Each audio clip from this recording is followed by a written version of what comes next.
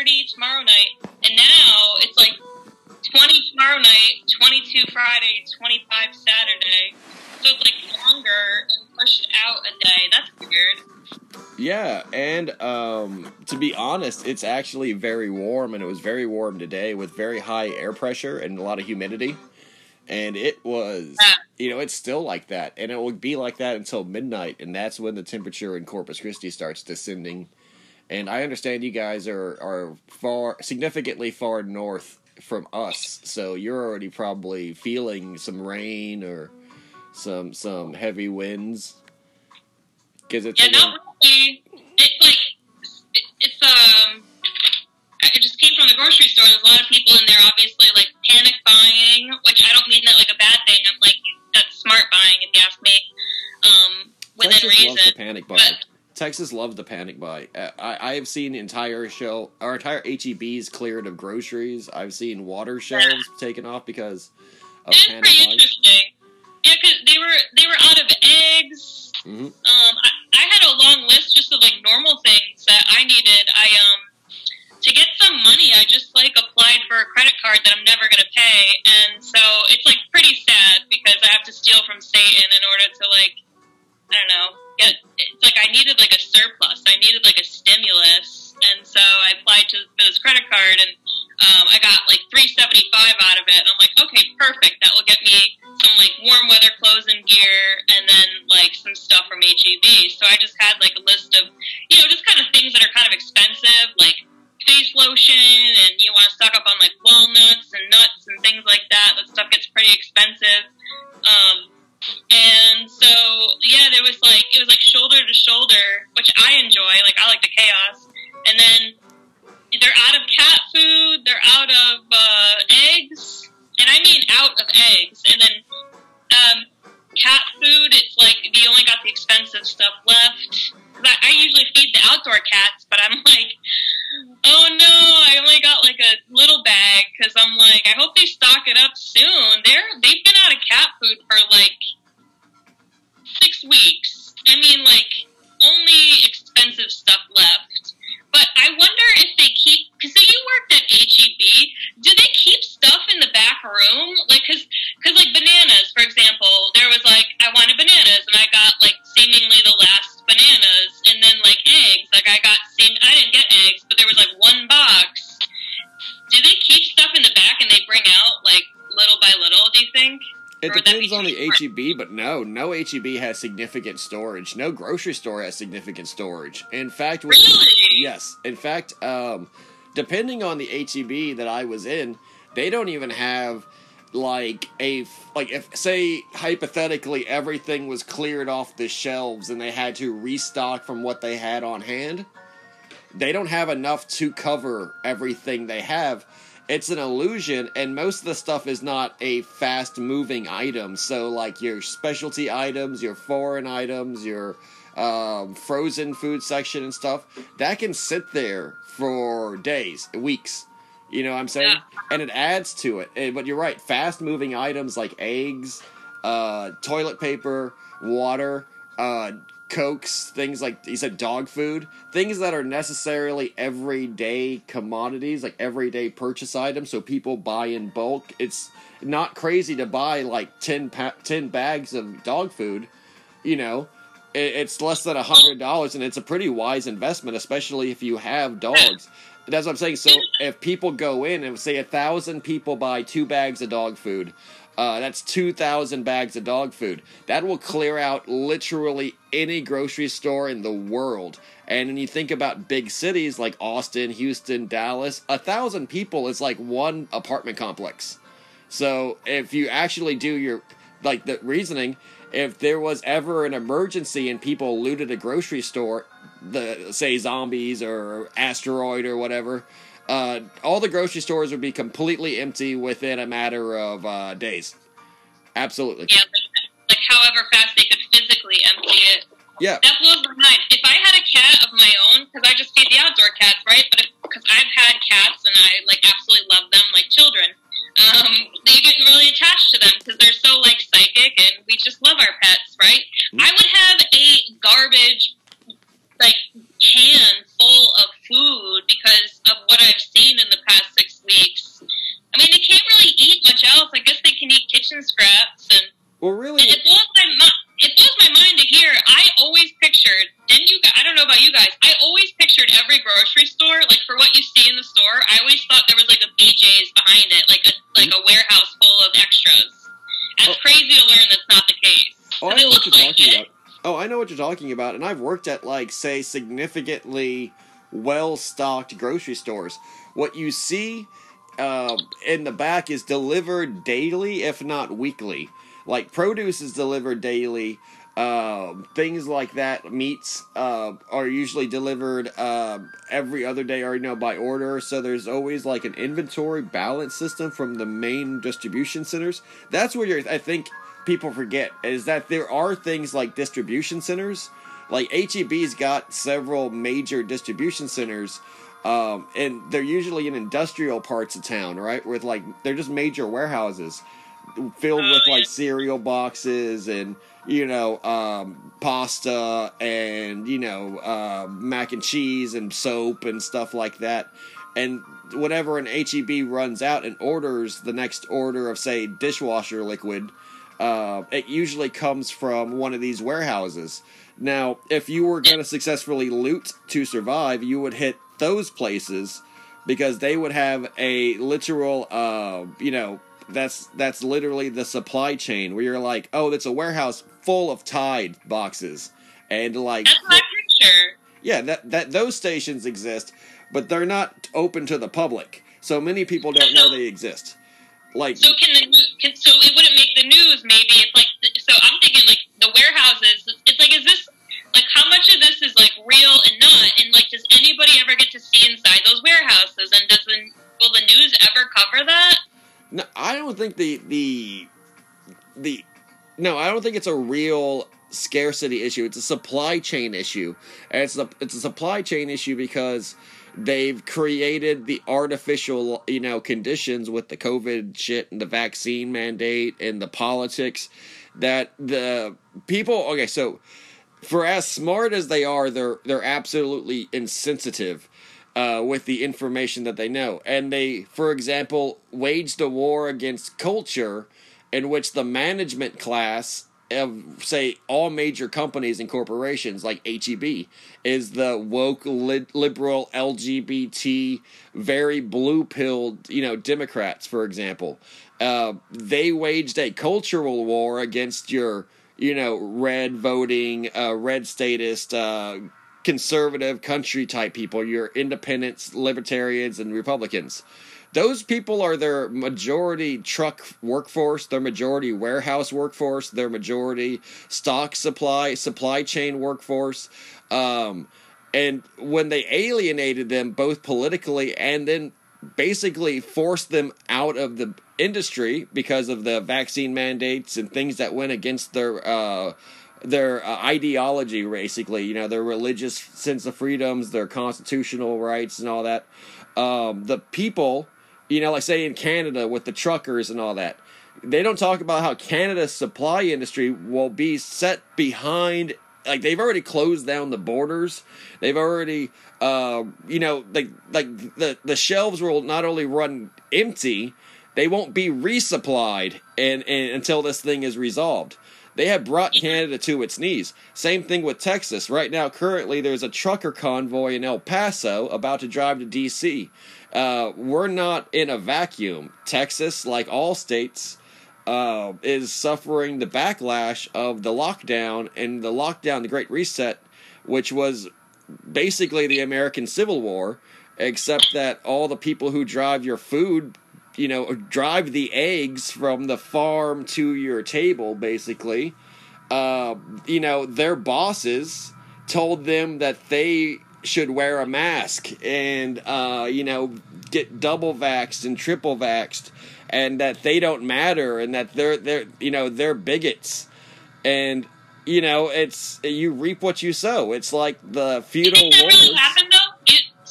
You guys think that all these truckers quit, and that's like because of the mandates and the jab mandate? Did they not really only give them quit, but jab couldn't work. mandates? not only quit but couldn't work. Like, I applied to HEB and I publicly made that the rejection letter public and everything on Instagram because it's hilarious. You have blue collar working men, of able-bodied working men, right, who are eager to work the hours, nighttime shift, full-time work, stocking produce at the super HEB. I didn't get the job. Discernibly, for no given reason, it was simply a matter of what I think of selection bias, where they don't want to work with heterosexual men of any race, let alone specifically a non-minority appearance, because of diversity quota hires, tax breaks for hiring things like or people who have been out, like, you know, like already pre-approved by the system. The social credit system is very real. Everyone always talks about China. HEB is fucking red China, basically, in my opinion. It's absolutely a communist organization. I went to HEB. You know, I always go to HEB, right? Yeah, I still, you know, I love HEBs. But it is mostly like women and like gay dudes. Exactly, mostly women and faggots, and people who wear masks. Yeah, like, there's not a lot of masculinity working at HEB. You don't see it because I'm always looking, and No, it's not like I'm not like always looking like I'm judging, but I'm always observing my surroundings, and you just see a lot of like tight pants with butt cracks hanging out because they're like emo and like. Yep. Like, no, you know, funny limp-wristed kids, usually kids, like very youth-oriented hires and stuff. And it's like, I understand it has a public image, and I understand it's trying to focus on its community image, but it's not doing a service to both its community, and it's not doing its service to itself as a corporation. I have no sympathy or love for corporations. It's big business like anyone else. Big fucking money, right? Big money everywhere, especially in the food supply industry, in the grocery store industry, department store industry.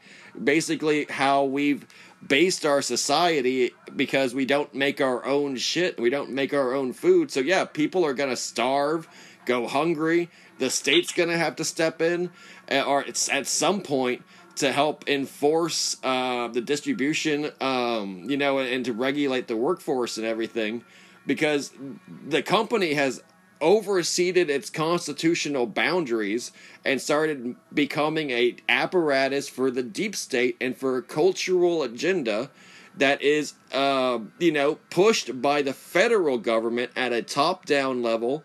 And the federal government is now the globalist, New World Order, fucking Soros, depopulation, Great Reset, eat the bugs agenda.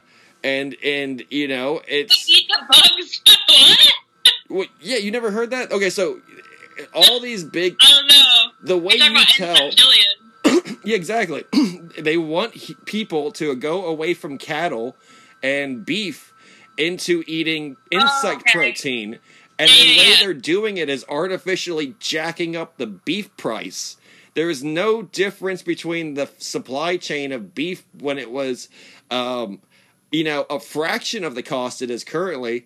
This is all part of the New World Order agenda to displace and put pressure and persecute the red-blooded American, the natural backbone of the Western Hemisphere, the literal model of the man that pioneered the space age, the nuclear age, that won World War II, and did all the badass shit that we know about as American, like, you know, taming the West, all of that. They can't destroy it physically, so they want to subvert it and invert it and try to sterilize it, and basically it's not called for what it is, a genocide. It is an attempt at starting a genocide, and I feel now that the regular black and white and Mexican heterosexual men who are masculine and embody that and embrace it are gonna feel just like the Native American felt, you know, and just like the black felt in the Civil Rights Movement, the Jim Crow era, where it literally is we're second-class citizens and we're not respected. Like, say, for example, the kind of social conditioning that high-class people or academics or white collar people affect, conditioned to feel as if though the blue collar or the working class man, the working class people, are uncouth, ignorant, intolerant, racist, homophobic, bigots. But it's just to justify their bigotry and their classism. And that America is becoming very much a caste system society, where if you're born poor, you are expected to embody negative social traits, and that's meant to justify the upper class's persecution of you. Like, ew, don't touch me, you're racist. And really that's slang for you're poor, or you're white, or any other negative social attribute, which is now the 21st century's form of prejudice. Well, I've been in those circles, and just I think doing hair. I did high-end salons, so I was around these people, and it's like they are in like an ivory tower of their own, where it's generational too. Like, they've been in that ivory tower for so long, they only marry within the ivory tower, and now you have people that literally, this woman told me to end homelessness, you need to make the rich richer, and then they'll pass that money down. Like, that was her solution to end homelessness. After I told her I volunteer once a week and work a lot with the homeless as like a hobby and kind of like a side job that like didn't pay. And she was like, yeah, to end homelessness, it's just, you need to make the rich. I mean, she had her like, really eloquent way of saying it, but she was saying it like she was God. And I was just like, oh, I'm going to put this woman in her place in like a very nice way. But it's like, these people are in an ivory tower. There used to be a for whatever it's worth, a issue with religion. If you were religious in America, for the longest time you were persecuted against. Whatever religion you were. Muslim, Christian, Hindu, people are atheistic and agnostic because that's the top down, and now it's people are just money worshippers. They worship the rich. They idolize wealth, and they don't understand how it was conceived. And I think that's just it. Like, there's, the evil is like the absence of good. So yes. It's like persecuting the evil, but it's like, it's evil because it's just absent of something. And you're right, like, they don't know any different. And so I think it's like time to change the story a little bit. It's like Mercury going direct is tomorrow, and I'm listening to like Made by Jim Bob, Owen Benjamin, and I was listening to someone else today, and it's like everyone's talking about like Mercury direct things, like language and words, and like, just kind of like communication in general. Mercury rules our communication, and I think it's like to mature and learn that, like, it's like they just don't know, and that's what it really comes down to. Just because people are rich doesn't mean that they know how to help everybody. Oh no, absolutely not. And there are people who are they don't understand the literal fundamental importance of working class revolution, or the principles, or the proportions of it, because they've made it a virtue to be wealthy, as if though they are better people and more educated, more intelligent, more in touch with the real world. And poor people are necessarily poor because they are limited or incapable of becoming wealthy or playing the system. The number one suspect in my fucking recent list is Lex Friedman. That son of a bitch. Oh god, Lex Friedman is a fucking bootlicker for billionaires. Literally, he is one of the people who would interview the CEO of Pfizer and not have any moral, qualm about that, any scruple about that. A man who literally is making billions of dollars, and his company's making trillions on selling a vaccine that is killing innocent people that no one needs for a pandemic that doesn't exist. And doesn't, like I say, someone who's that blue-pilled that is Public Enemy. That is the enemy of the people. Like that blue-pilled, fucking, sycophant to the system. Yeah. It's funny because it's like I'm trying to get away from these so someone like Lex Fridman, like again, he's in like an ivory tower of sorts. Like I follow him on all the socials. I don't listen to all his podcasts. It's in terms of like what I think about him. My only thing is like I hate how he interviews like he's trying to like take his interviewers like home. Like I feel like he's like trying to sleep with everyone he's interviewing. No, you're right. It's like I don't know. He's like interviewing Elon Musk, and he just looks so seductive. And I'm like, don't look at my man like that. It's like he's so gay. He's not really though. I don't know. Oh no, he absolutely is. I do feel like he's a different kind of life form. Like it's like some of these people, they're like there to increase communication, and it's like they're like from another planet or like a different kind of person. Like Lex, like just seems like he's like just like he serves a function, and he's like kind of robotic, and I don't know. It just seems like he's trying to have sex with everyone he's interviewing. And he is. That's the absolute definition of someone who's just attracted to wealth.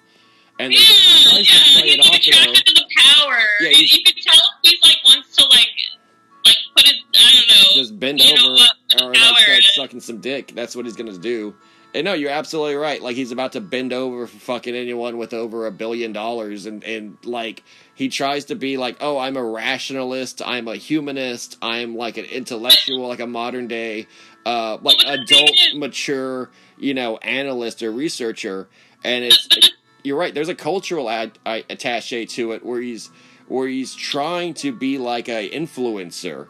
Well, and I'm sort of joking, right? Because like the truth is, like I would be a great guest for Lex Fridman, like to kind of change the demographic of his audience. Like everything that they talk about in terms of AI, I mean, it really could work wonders to kind of mix these two worlds. Like not just my perspective, but my expertise on AI and humanity, and then his background of AI coming from the logistical standpoint from MIT. So it's like, I don't know, it's like Mercury Direct vibes. It's like, yeah, like I'm kind of joking, but I'm also kind of like, why does Lex Fridman look like he wants to sleep? He wants to sleep with everyone he's interviewing. It's like while he's talking, he's like got these like bedroom eyes or whatever. No, you're right. No, I was about to say the bedroom eyes, the fuck me eyes. He's doing everything from just wearing pumps and like lipstick, and you're like, okay, Lex, like we get it. Like, you're about to fucking bend over and just let the CEO of Pfizer fucking raw dog you. But I wonder if he even realizes he's doing it, because he'll be, like, twirling his pen, too, or, like, something like that, and I'm like, I just can't. You just can't. It's like you roll your eyes a lot when you fucking know. I mean, I study my enemy, because you gotta know your enemy, and I study my enemy, so I'll watch tape and, like, and, I'll try to get inside this guy's head and everything, he's not like a worthy opponent. He's not like an equal. I'm just saying that I had to target him recently, and unfortunately, he did already cross the Rubicon in line, and he's been marked for destruction, psychically and everything. So don't get too attached to him. Don't get too attached. Like, how is he an enemy if he's like a tool for communication? You're right. No, he's more of just a tool, but sometimes you got to break your enemy's tools, and the game really is, knocking pieces off the chessboard, and so he will just be one of the pieces that isn't part of the utopian vision of Texas, and of ultimately the greater pan-global Texas that I'm going to set up. And it all started basically, but hey, this is February 2nd, 2022, so it's 2/2/2/2, and, so mote it be as it was written, so it will be. And this is the great timeline shift. This is the start of the rest of the, forever, the rest of the infinitum. And, we have a great conversation lined up, hopefully, about greater and other things besides just that crony, and hopefully we get to talk about human trafficking, child trafficking in Texas, the deep underground bases, tunnels in the various cities, maybe some personal experience between, yourself and myself about these tunnels, maybe some urban exploration that you've done. I've done a fair share bit of it in, downtown Texas in many cases, Houston, Austin, Dallas, Corpus Christi. Traveled a great deal of it due to various, occupations and everything, as well as a personal love of traveling through Texas. And absolutely, I have a lot of firsthand experience with how weird this fucking place is. And there's definitely something underground, a much larger thing than just one or two bases, and much more interconnected than people want to, readily talk about. In fact, I looked it up on YouTube and I looked it up online, bases under Texas, tunnels in Texas, and there is actually a surprising lot of information about this subject. Officially, for example, Dallas has a downtown tunnel system that you can walk the entirety of downtown without getting on the street in case of severe weather, and it was built publicly in the 60s. Well, I don't mean to be rude, Michael, but I'm kind of distracted by something that you said before, and then, I would love to get more into this.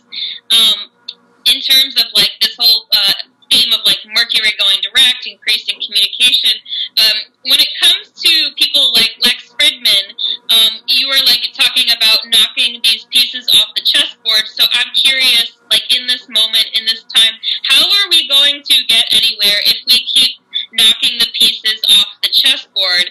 Who is going to be left if everybody down here is trying to knock the pieces off the chessboard, so to speak? Do you want to elaborate on that, or is that too personal? Nope, it's just simply something that I haven't really fully thought of yet, nor do I think factors into a greater sense of, being, more created by purpose and created by the creator. Don't really question, just kind of, embody and do. And no, that's a great question. Great for philosophizing and for really contemplating and everything. There is thinking in the moment and thinking in action and everything, and also thinking about ramifications. But, it's all set in order. Why do the stars shine? Why are the planets where they are? Why oxygen as the preferred respiratory gas? These are things that are universally, mysterious, as well as ultimately unquestionable realities. Yeah, so it's just to be determined. Like you said, it's not for me to determine. I know, right? Where you're like, well, if you're doing it, it's not for you. Yeah, exactly. Sometimes we are just the gun. It is the great, fire walk, as it were.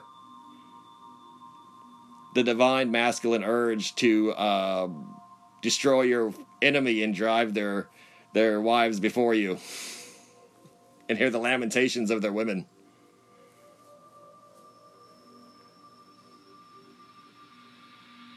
I just got the weirdest headache all of a sudden. It's the Hermes and the absolute massive Mercury retrograde that we're probably going through. Now I'm saying this is a very active time and a very clear time for communication. And so it's definitely a time to strike where the iron is hot on the anvil of the cosmos. And so the tunnel system in Texas is absolutely real, and it stretches all the way, to the outskirts, Amarillo, down south to Laredo, Brownsville, to the interior, and it has deep connections to San Antonio, Austin, which is where you're at right now, Houston, Dallas, especially Dallas, and thus elsewhere, because the entire thing is laid on a ley line system, a grid system that's like spokes on a wheel. You know, like they're all basically centered in several key areas that kind of look like a pentagram. Look like a pentagram in Texas. And it's known as the Texas pentagram. I don't mean to be rude, but do you think that we can do a rain check? I just got like dizzy and like such a headache. Oh, no problem. Oh my gosh, yeah, so sorry. I don't know what's going on. I don't know. Did like your ears pop? Like maybe you got like Havana syndrome. Yeah, I don't know. It feels like sinusy, like allergy, but it's like I'm sitting here in front of all these lights, and the lights are like I don't want to turn them off. And yeah, I think I would rather continue this if you want to try tomorrow night. Oh yeah, we can jump on that if you want to like continue the conversation. I'm gonna keep going on though because I have the material lined up here. Okay, good. No, I'm glad that you'll keep going. Yeah, you guys can go on Beyond Top Secret text and YouTube. Sorry about this. No problem, and definitely, if you're being electronically targeted right now. No, I don't get electronically targeted. Sounds like that. What it is to me, I was gonna say they have already exactly. They targeted several people I've interviewed and everything. I know. I've seen it happen. It's not that. I know exactly what you're talking about. I don't get targeted like that. I just think it's just something weird. Allergies, like bright lights. Thank you so much for being a patron on Patreon, by the way. I should have started out with that. Thank you so much. Thank you guys so much for your donations. No problem. And like I already said, like I hope everyone contributes to everyone because everything counts in small amounts. And when you're trying to be, underground and everything like that, if everyone would literally just give everyone $1, it would be this huge interchange of capital and everything, and people would be able to, not only feel the support, but the motivation and everything. So no problem at all. Don't even mention it. And I highly encourage everyone who's listening to this podcast and everything to go check out her Patreon. And, just because this is how we afford groceries, this is how we pay for the bills and when we can, and this is how we, keep the lights on, basically. And exactly, like we're not working with the big sponsors like Lex Friedman or Joe Rogan or anything like that. So we definitely need, as content creators and everything, if you guys got $1 to spare, $2, $3, highly recommend not only encourage you guys, but highly recommend you guys to start making contributions to Patreons. Not just ours, not just mine, but others, anyone. Exactly. If they have a Patreon, if you're like, a fan of theirs, donate that $1. Donate that $1. Absolutely. Like I mean, like. Thank you so much, Michael. I'm gonna sign off here and encourage all y'all to go to Beyond Top Secret on YouTube or Spotify. And I appreciate you. Thank you. No problem. I hope you get better. Well, soon. Exactly. I just need to turn the lights off. All right. I'll check you later. Thank you again. No problem. Sudden migraine. Nope. And I hope it's not Havana syndrome. Yeah, definitely not. All right. I don't know. How crazy is that, right? Just sudden migraines and headaches. Jeez. But Lauren, and hopefully we will be back tomorrow night with a conversation. Until then, exactly. Get well soon. And thank you. No problem. Namaste and shalom. Shalom.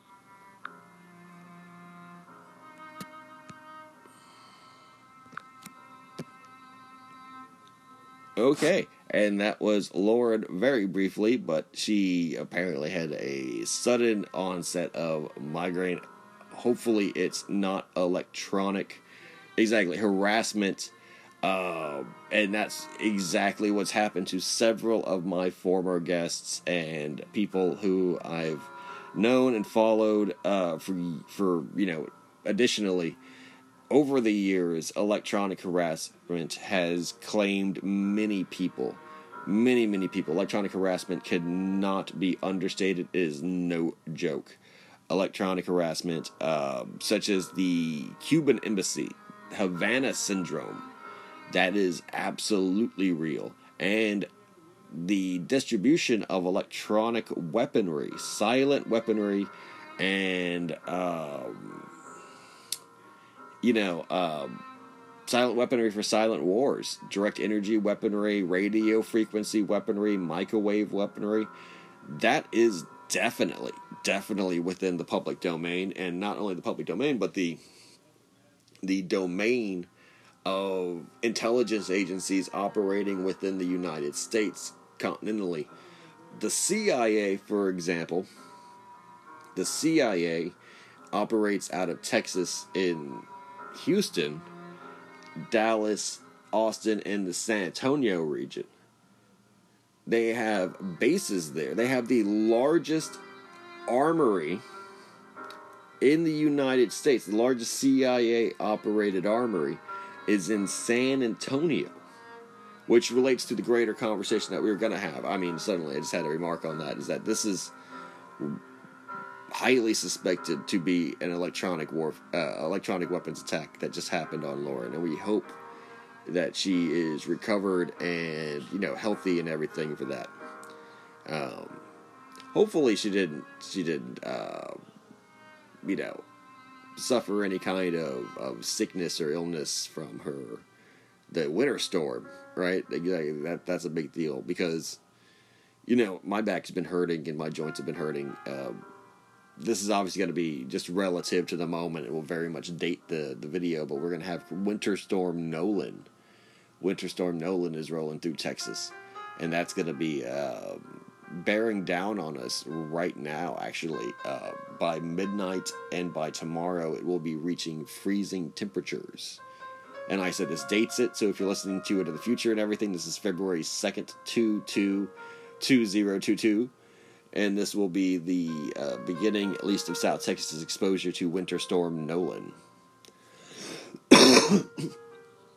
And so, yeah, let's read the chat real quick before we jump right into, I guess, solo renditioning of the deep underground military bases, the child human trafficking of Texas, I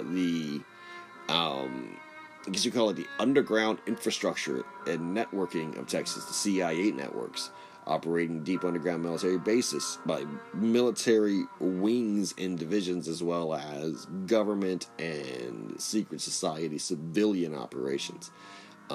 Very, very tricky, very, very busy down there. Very, very complicated, even though it's all insulated with one state, Texas. Texas is fucking huge. Texas is about the size of Iraq. It's about the size of Venezuela. It's about the size of entire countries like Colombia, Peru. It's pretty big. It's got a lot of room to build, exactly. And we're gonna read the chat until we get into more details about where they are and what their function is and what they do.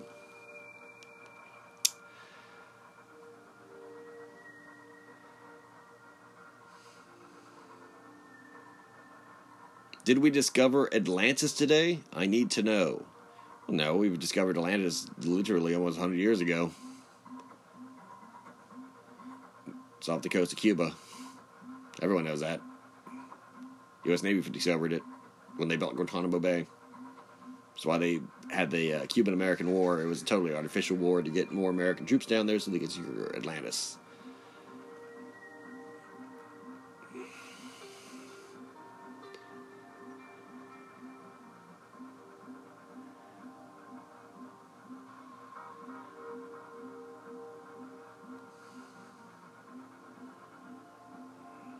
We got the chatbots chatting.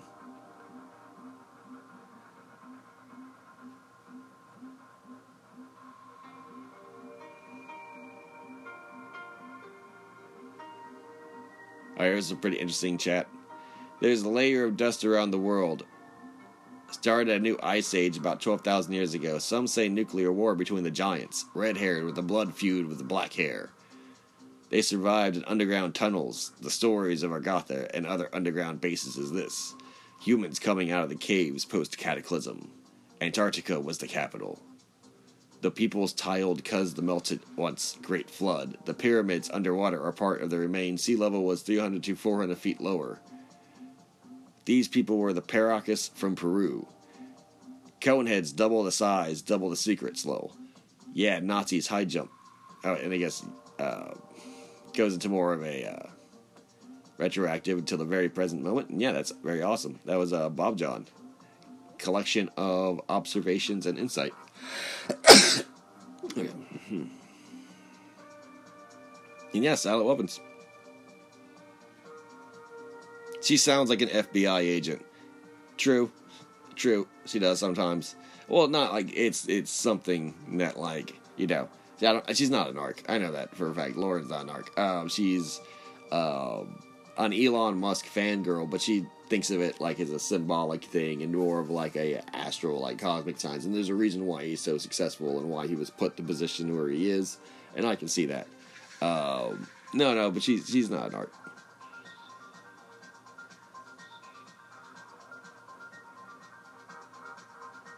Millimeter wave microwave technology. Yep. Bob John on it again. This guy knows his stuff.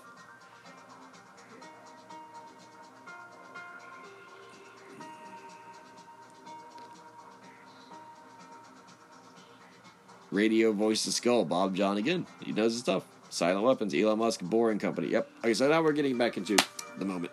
And we're going to be able to discuss what we were intending to discuss. So yeah.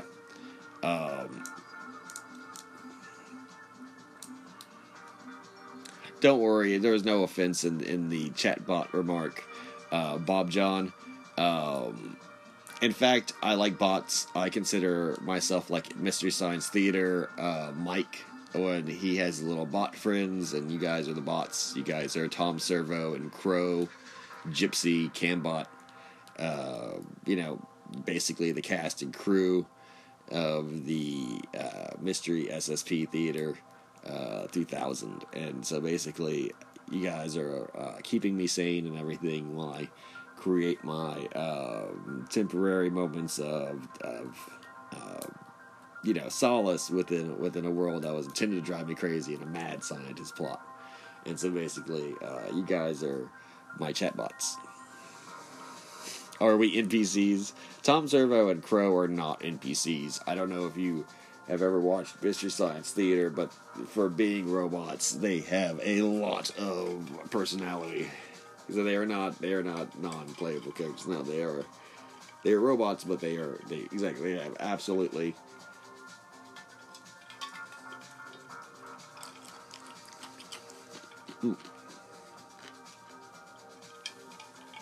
awesome. So yeah. Let's get into it. The tunnels of Texas. Basically, they are very, very real. To introduce the subject, let's talk about the legitimate tunnels first. Dallas Underground Tunnel System. All right, let me just pull this up real quick.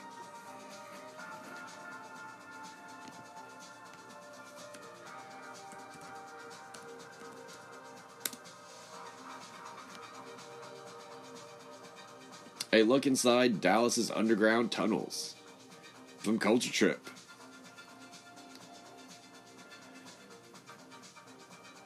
Written in 2018.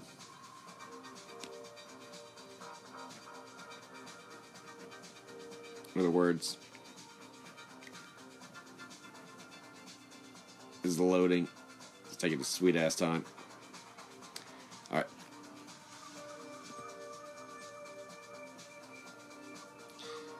Yeah, there's maps. See, just Google Dallas Underground Tunnels, and I'm going to read just one article. Just deep below the bustling streets of downtown Dallas, a labyrinth of underground tunnels weave and curve beneath one of the most dynamic areas of the city. Unknown to many locals, the Dallas Pedestrian Network connects many of downtown's biggest skyscrapers, businesses, and residential buildings.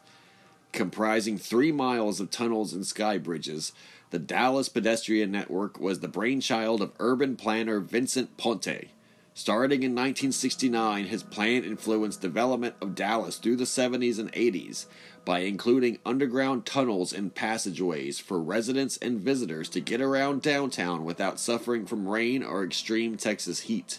In the 1990s, the tunnels were blamed for a significant loss of foot traffic and ultimately the economic downturn that many stores and businesses on the street level of downtown Dallas faced. Today, the tunnel still exists, but not the way originally envisioned by Ponte. Parts of the tunnel system have been shut off due to building closures and new development plans, while others are now privately owned, requiring a key to enter. The tunnels are also closed on the nights and weekends, meaning the only time to explore the tunnels is during the busy downtown work week. All of this is to say, there's still an attraction worth checking out. A fascinating aspect of Dallas that most locals and travelers don't know about. The tunnels offer a fun weekday exploration event. The most common entrances are at Thanksgiving Square, Renaissance Tower, One Main Place, and Bank of America Plaza, though they can be a bit hard to find as most buildings won't have signs. Generally, entrances can be found by taking the elevator to the garage or for looking for a set of stairs that goes down past the street level. Luckily, maps can be found that provide looks at which tunnels are accessible. And yeah, like here's the map. I'm going to download and save that. Alright.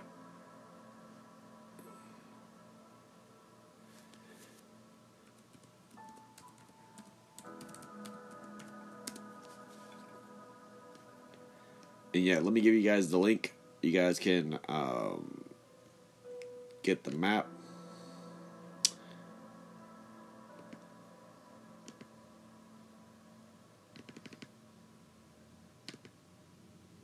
Copy and then paste it right here. All right.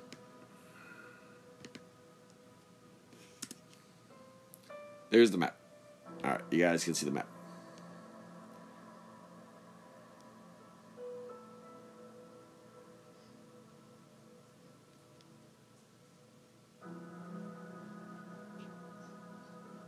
Yep, and so you see,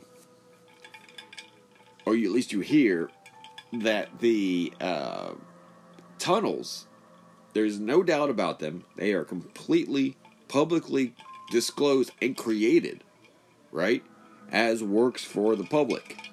They are now completely, though, almost, they're now only a fraction of what they were, because a significant amount of them are closed or privatized. Now, the fact that these tunnels are privately owned and need a key to enter means that they're still in use. For what reasons? What reasons would elite members of Dallas, either through corporations or through real estate holders or through secret societies, why would they need these tunnels? Why would they have purchased these tunnels? Why would they keep them open? Why would they have privatized them? Why would they have locked them away? They're not there to make a profit. It's not a for-profit system. So it must cost money to keep these tunnels even operational, just from a sunk cost perspective. So who is funding this? And not to say if it can't have already been created with 1960s technology, an entire network of tunnels could be being constructed in any urban environment, in any city, without anyone knowing about it, because it would not stop, quote unquote, stop traffic. It would not be surface level to a great extent. All the machinery and all the personnel and everything would be able to either be hidden inside a building, operating completely underground, emerging and transporting equipment and men through the tunnel systems themselves, to their workplace from the centralized location, or having shut down the tunnels for the construction, but not telling people what its true extent was. The fact that Dallas has tunnels, and Houston has a subway. Austin has its sewers and its depths just as well. From the university and its vaults and its tunnel systems for its heating, for its industrial, for its electrical systems, for the capital network proper, of internalized security and old world discoveries. Houston has tunnels. There's no reason why it wouldn't. It's the 4th largest city in America. Like I said, it has a subway that no one uses.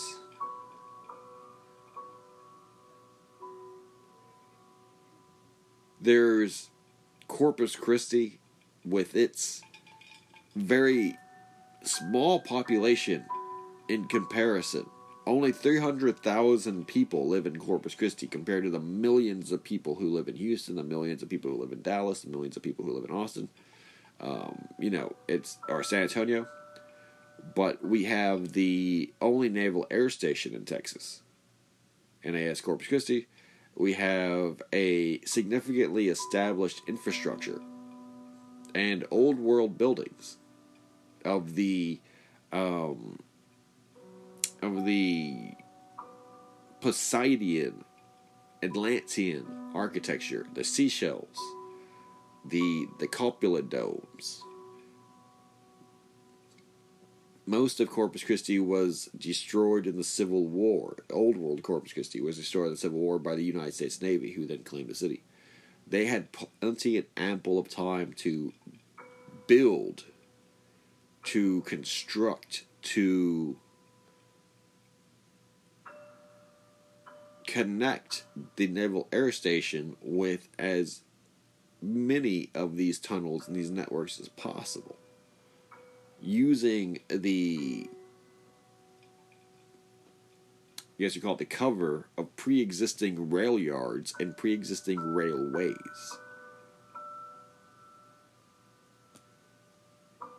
Just like their facilities in Pensacola, just like their facilities in San Diego, just like their facilities in Washington, just like their facilities on the East Coast in Virginia. What seems to be undeveloped, seemingly small land is actually just the cover for very high-tech subterranean just systems, bases, missile command systems, OPSEC operations command, rooms, facilities with computers, constantly manned by people in otherwise secretive military, capacities. These people could be doing everything from manning radar and processing UFO tracking or any kind of signal in the air, or helping coordinate, like I said, the massive transfer of people. This time being children, specifically children, in these, what we're going to talk about, to and from, facilities. Using shipping to bring them in through the port, using shipping to take them away to other locations, being a hub of human trafficking from the Gulf of Mexico and the Caribbean. Same as Brownsville, same as the Port of Houston. Being connected to the ocean means it's connected to the world. And there is no surprise for people who've actually lived in Texas and lived in these cities of the almost direct pipeline to foreign countries such as the Middle East, such as China, such as many African nations, and many, many more. Every single country that has immigrants, exiles, or refugees finds their way into Texas. Every single faction, organization, organized crime or criminal unit, military branch, civilian intelligence branch, secret society, occult network, whatever you can imagine people getting up to or doing or organizing themselves or performing, they have set roots down in Texas and have made use of, if not created to and added to, the existing labyrinth of tunnels that currently connect many, many, many cities in Texas. Not all of them, but many cities in Texas. And not all of the ones that you would suspect. We just went through the usual suspects in the major culprits, basically. Especially Houston, especially Dallas. Like, we're talking in Austin, like, you know, out of the 80,000 suspected children that are put into sexual trafficking and human slavery, or human trafficking and sex slavery in Texas, I would say 2/3 of them can be found in Houston, Dallas, and Austin alone. You know, and we'll get more into that, but we'll talk about the obscure cases, but with a case with a lot of evidence and a case that's very interesting, you know, after this musical break. So yeah, the tunnels, the maglev trains in the tunnels are powered with the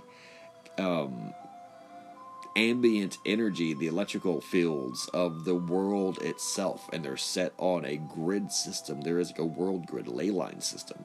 That's why the cities, Houston, Chicago, New York City, and Los Angeles, are actually where they are. They are very large because many people are drawn to them as if though magnetism, as if though electricity is drawing humans like moths to a flame.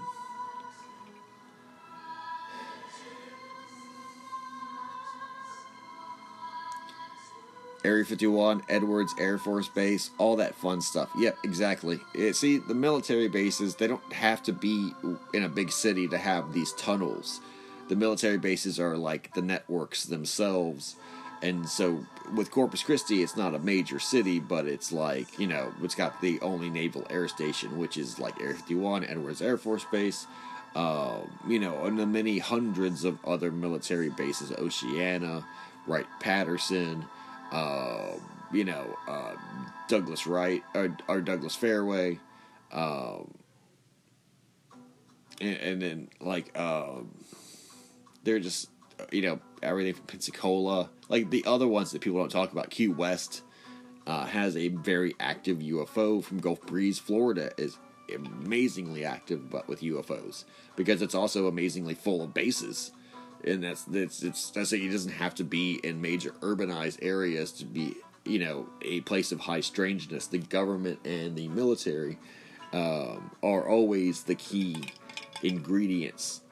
You know, for if you want to see UFOs, you go to an Air Force base. And no, you're not misidentifying planes. You are seeing either the cutting edge military technology that they position in a very, you know, some of these select bases, or you're seeing the natural, passive, ambient fucking weirdness that occurs with the United States military on a daily basis. United States Army bases are the same way. You know, all military bases are. If you want to see UFOs, you go to a military base. Absolutely. If you want to find these tunnels, you go to a military base. Absolutely. Are you familiar with Stonewall, Texas? Yes, Stonewall, Texas is proof of the ancient history of Texas. The fact is, I think Texas is where basically biblical ancient Egypt was. At least the north part. Because if you say ancient Egypt was the Aztecs, Texas was a part of this Aztec empire significantly with the discovery of the rock wall and with the giants and with the hammer, where history exceeds several million years of human existence in Texas, or in the geographic area known as Texas.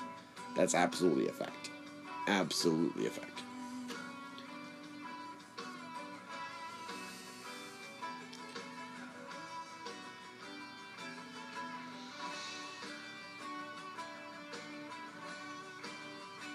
We were attacked. Might even have been some off-world combatants. COG is what we're under. Continuity of government. COG and Solek. Low-intensity conflict team. Ezra Cohen Watnick. Yeah, we were attacked. We were attacked in the Solar Warden, I guess you call it shipyard.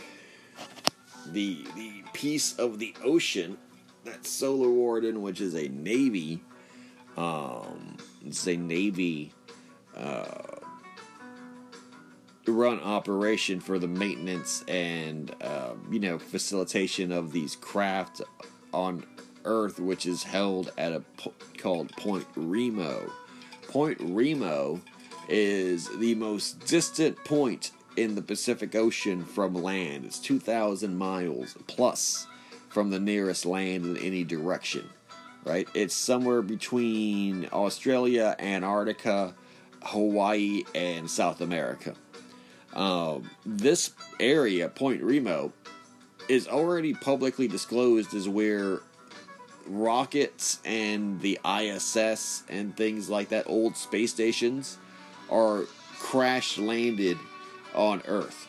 Right? All the space junk and debris is intentionally crash-landed in Point Remo or around those parts because it's so distant from land, and it's also completely caretaken by the United States Navy, and things are recovered. So there's excuses for ships there, there's excuses for personnel, there's excuses for pre-existing infrastructure, but I also think that, and have good evidence to point to, the inclusion of, say, indigenous foreign workforces, such as the Indonesians or the Filipinos, by the hundreds of thousands, conscripting them and forcing them to work basically in manufacturing and maintenance capacities, cleaning, constructing, assembling, and preparing essentially spaceships, essentially the Solar Warden Space Fleet. Now, this facility, which is completely overrun and operated by, Solar Warden, Earth Alliance, things like that, and not the Earth governments of the United States or any other government, was absolutely targeted by scalar weaponry. They tried to play this off as the volcanic eruption of Tonga. They tried to play this off as the, volcano that was seen from space. It wasn't a volcano, it was a direct energy weapon, a scalar weapon, and it was a type of Tesla howitzer. Now, not only was it of prodigious and immense size, but it was also a part of the refinery and industrial elements that were set off, that were, explosive in their own right, which compounded and magnified the explosion, basically making it a super Port Chicago disaster or a Port Texas disaster. Or Texas City disaster. It's a gigantic industrial Navy port explosion. Killed everyone that was there, destroyed every vessel that was there, several major Solar Warden ships that were being constructed, aircraft carrier types. The carrier types that were in construction were severely damaged and almost completely obliterated.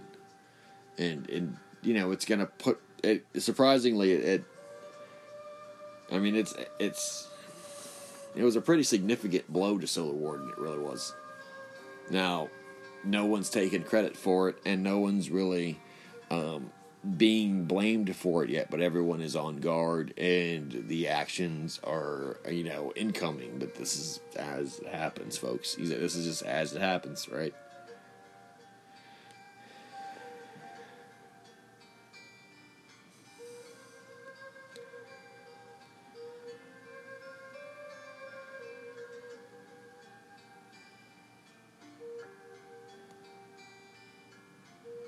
Have you guys heard of the Australian warship dead in the water in the coast of Tonga? Brabbit? Yes, you read my mind. That's what I was just talking about. Right? It was there exactly. There was a reason for the naval presence there. The governments of the world protected it. The governments of the world were in on it and everything, and they basically had positioned this constant rotational fleet around Point Remo in the South Pacific. Tonga blew up. It wasn't the explosion of the volcano, though. That was the Tesla howitzer. They blamed it on Tonga. The facility was, basically near Tonga, though. So it's not the cover story, but it's close to it, right? Where Tonga was blew up, and no, absolutely devastating. And a lot of Navy ships were lost. U.S. Navy ships mainly, but Australian, what they call UK. Australian Navy, the English-speaking world, the Five Eyes world, Canadian Navy fleets, etc., that patrol those areas, members of NATO bloc, but also Russians and Chinese and everything are aware of it too, and they help out as well. Connected and related to it, there is going to be the largest United States naval operation and war games with unmanned systems, more unmanned systems being used simultaneously than ever before in the history of the world. That is occurring. That is going to happen between the United States, the Pakistani Navy, and the British government. It's going to completely surround the Red Sea and the Persian Gulf, and basically the Saudi Arabian Peninsula, and it's going to incorporate 80 plus unmanned systems. It's going to involve 8,000 personnel. This is not a war game. This is absolutely a targeted attack. What I suspect happened, and what I'm piecing together happened, right? This is not finalized yet, and I don't know if I should say it. So I'll let my chat decide if you want my incomplete theory or my, later to be decided full theory as I piece together the pieces of this puzzle, because, having to rely on third-hand sources is very difficult. It's very slow. I know everyone's used to immediate gratification and answers and everything, but I'm working on a very limited budget. I'm working solo. And, I'm working with the best people I can work with, basically. Alright, I'll say it. Fucking mermaids, man. Fucking mermaids. They hit us. They hit us good. They were always the wild card. They're not technologically, like I said, they're technologically advanced. They have weaponry. They work with others. They have collected ancient alien technology. They've fought with aliens and everything. And the big issue, I think, was their radical ecofascism. Their radical ecofascism in terms of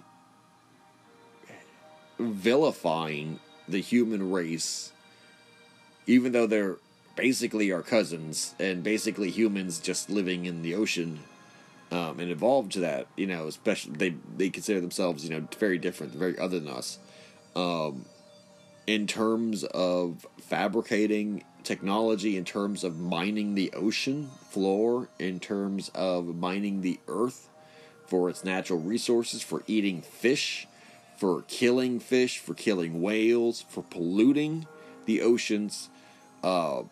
Their society system is very individualistic as well, whereas mankind has done its best to psychologically form a society, or at least a species, that understands group direction. Like, where if Earth leadership, right, dictates that humans are going to do one thing, maybe ally with an alien race, or conduct itself off-world, or even internally one way, that even though we may resist and everything internally, that generally that's what human beings can be relied on doing, right? Like organizationally. Where the merfolk, the submarine humans, the aquatic apes that make up the merfolk, they are very individualistic, they are very rogue, they have a greater tendency to operate or to schism, into like war bands rather than nations, tribes based solely on ideology and not, for example, blood authority or kinship. So there isn't one chieftain, there isn't one leader, there isn't one like holy man or political figure that you can make a deal with, you can make an alliance with, and that each of the merfolk would follow that alliance, right? Like, that's not a possibility with these people, with these merfolk, with these aquatic people, with these aquatic apes. And that even though the Jupiter Accord produced the Artemis Treaty, which was the Earth peace treaty between ultra-terrestrials and crypto-terrestrials, right? In a idealistic utopian setting that was signed by representatives selected for their philosophical and intellectual superiority in their races, right? Randomly selected humans, randomly selected members of the Yeti, randomly selected members of the Merfolk, that was sat down and they were forced to negotiate a treaty for world peace by the Ashtar High Command. This, I feared when I heard it. My immediate fear was that this was insufficient in the understanding of the particular ultra-terrestrials and crypto-terrestrials on the Earth, and that the peace treaty would fall apart and would not last on Earth. The Artemis Treaty would be the first to be broken. I did not think that it would be broken within the calendar year it was written.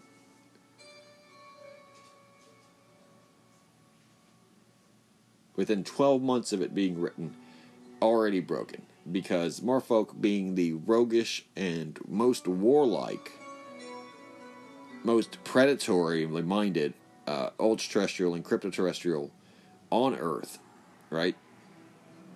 And some say the most dangerous and most predatory and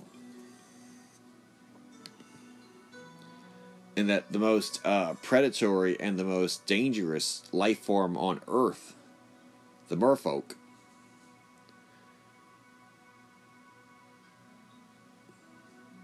that their nature would make war inevitable.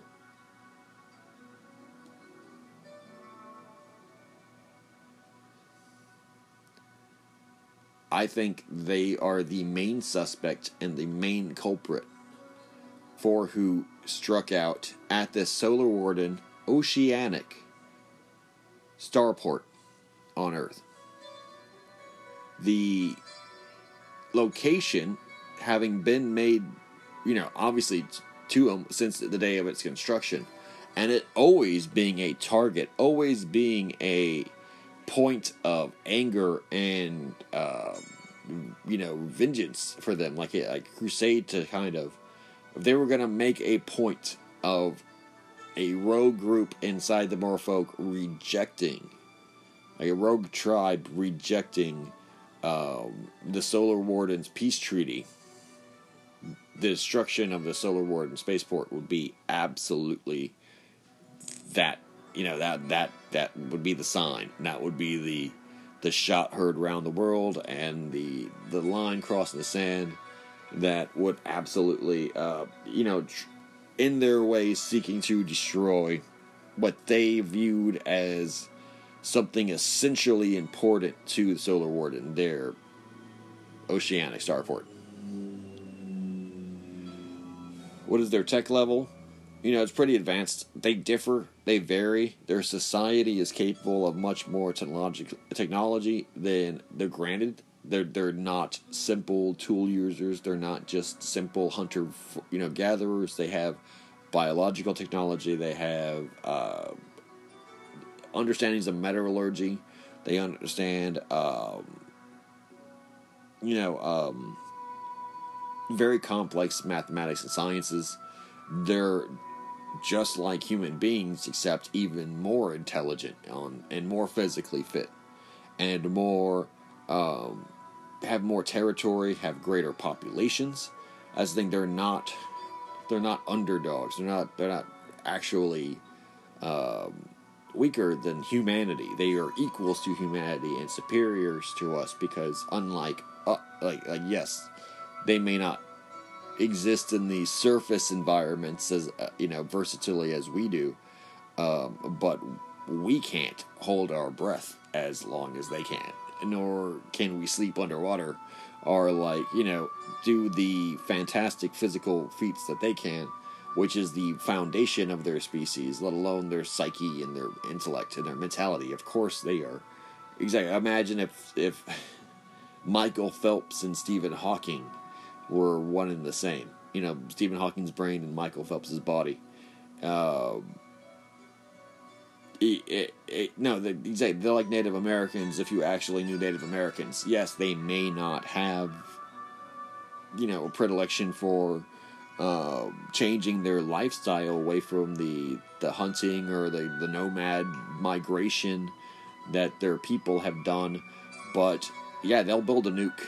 Yeah, they have fucking technologies that will blow your mind, that keep them alive on the bottom of the ocean. For example, in pressures and depths that mankind can barely reach to this day without sufficient, development and everything. They're very mobile underwater, much more mobile than mankind is currently. And the fact that's their natural element, where even exposure to it would kill mankind, makes it, very much like very much their superior in physicality wise.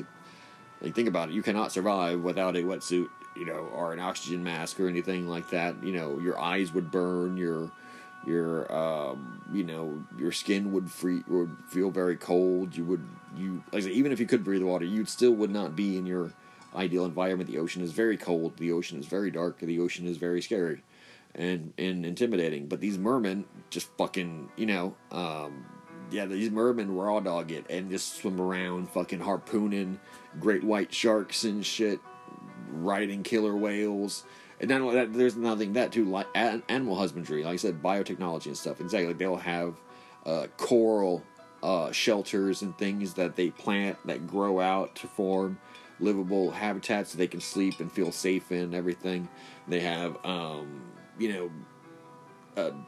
organic life form that produces mucus that can spread around them, that keeps them warm in Arctic environments. Their blood is like antifreeze, so there's no way for them to actually freeze in extreme cold weather. Sometimes they're an incredibly versatile and amazing animal. All right.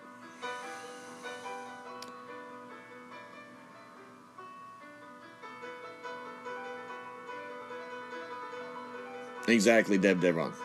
Exactly. That this was mostly due to pollution. This is mostly due to overfishing. This is mostly due to the encroachments and invasions of the ocean from the surface wholesale. And yes, if the terms of the peace agreement, for example, were the reduction of pollution or the removal of all pollution from the ocean, then the attack could even be justified in their extreme way as saying that they are holding us to this, and that us not, for example, taking out the Texas-sized plastic island, in the ocean, taking that out of the ocean immediately. That could have been the deal breaker, and to them, the provocation to destroy the spaceships. It's very complicated. It could be many, many things. It could be many things. But yeah, that was my theory on that. But yeah, we will continue with Texas tunnels. Yeah, no problem. Let's continue with Texas tunnels. So, Midland, Texas, right? The case of the Midland tunnels. So, to paraphrase and to make this a very, short story, right? A long story, very short story.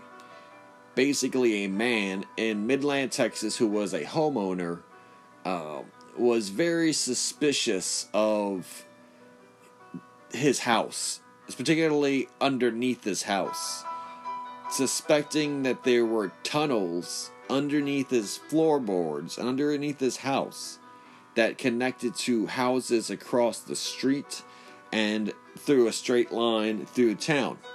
Now, this man was not merely suspicious, but also very resourceful, and bought things like home security systems and recording equipment like security cameras, etc. Now, not only did he record voices that weren't his or his family emerging from the walls, emerging from the floors, but with his security cameras, he also caught strange traffic, unexplained traffic in the neighborhood, which was, a very residential neighborhood and a dead end, but basically unexplained cars, unexplained foot traffic of individuals. Then capturing police stalking, police harassment from the local police officers, camping out at his house at night with their lights off, observing him, coming to his house when he wasn't home, checking the perimeter, checking his house, constantly being a presence, as he started becoming exceedingly vocal about it. He made a YouTube channel. This individual made a YouTube channel, started broadcasting videos about his own investigations into these tunnels that he was proving were underneath his house, short of actually getting permits to dig up his property. Now, it started escalating, because after these videos, in real time, when he was broadcasting videos about the suspicious police presence, the suspicious voices and activity of his house, he was, as he claimed, shot by an unseen figure, an unseen culprit, an unseen, perpetrator, a shooter, underneath his kitchen, shooting up through the floor, hitting him in the foot, striking him in the foot. He would then place a 911 call. So it's completely on record. You can look this up. In fact, if you guys like true crime, there is a channel called That Chapter. That Chapter does a very good job at creating true crime mini documentaries, investigating, adding his 2 cents in and everything, and basically describing the situation, very directly and straightforward. So absolutely check out That Chapter for his video on this, the Texas tunnels, and the YouTuber, basically, who is claiming that he was shot through the floor.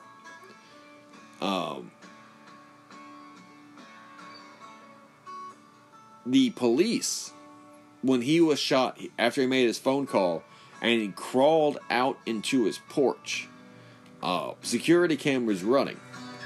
The police are filmed moments later creeping up to his house, no lights, and watching as he's crawling outdoors, bleeding, not rendering assistance,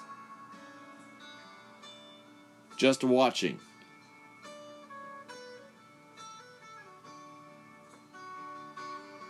Now it is claimed that due to his, previous established record of harassing the police, of his suspicions and paranoia, and his mental instability, that he shot himself. It was suspected at the time that he was a victim of his own devices, and that the police said they were, in fact, fearing for their safety and unwilling to immediately render aid because he was armed and considered dangerous. Hostile to police. So their defense was that they were considering their own safety when refusing to render aid to a gunshot victim who had called in and reported it already, but only moments before, in a unrealistically short time for them to have responded to the call, as if though they were already just down the street, ready for the shooting to occur, with prior knowledge to it. The implications are that the police of Midland, Texas, that the government of Midland, Texas, that the suspected drug cartels and criminal gangs that were operating these tunnels were all in connection, were all in cahoots, were all supporting each other. And that this man was, in fact, correct with his suspicions that there are tunnels undisclosed to the public that interlace suburban neighborhoods in small Texas towns, and are utilized by members of the Mexican Mafia, by members of the cartels, including Los Zetas, the Gulf Cartel, etc., and their cronies and gangs inside the United States. Bloods, Crips, I'm assuming, like Latin Kings or whatever, and that MS-13 or whatever functionaries, and that they are given permission to do so because of the cooperation of the police force based on joint membership to secret societies and joint awareness of overreaching strategies and policies and operations currently being conducted by groups like the CIA, like the DEA, like the FBI, like the various members of DOD and various secret societies themselves, who are using these members as pieces in a puzzle. That are using these members as pawns in a game. The police may not know why they were ordered to surveil and to keep such a tight presence on this figure, this individual. The police may not have ever used the tunnels, but the police knew that when their supervisors, when their leaders order them to do something, they do it without question. The same with the Mexican gang members, the cartel members. I'm not saying Mexican in a racist way, I'm saying as from actual Mexico. Sharing a border with Mexico, they could be Mexican nationals, operating as paramilitary groups, as various, smuggling operations inside America. If you're not familiar with the relationship between America and Mexico in terms of criminals and gangs, that the people who pulled the trigger, knew as little about the person they were trying to kill as they do anyone. And that even the people who were using the tunnels to traffic either children, human slaves, or drugs, or other, narcotics, or various reasons where, we're not either party. We're not the police and we're not the hitman group, but we're a separate functioning group that actually does all this. The Underground Railroad, if you were, that simply became aware, and because of this person's vocality, because of this person's broadcasting and expressing this issue, that he had with these tunnels and with their existence, deemed it necessary, or was deemed, compromised. And that this town, Midland, is a very small town. Midland is much less significant, for example, than Corpus Christi. So, any neighborhood, any suburban environment, any new development of houses, etc., the tunnel system does not have to be around landmarks. The tunnel system does not have to be around major cities, downtowns, anywhere really with a lot of, obviousness to it, or a lot of mystique to it. It can be literally in, residential communities, gated communities. They can be literally,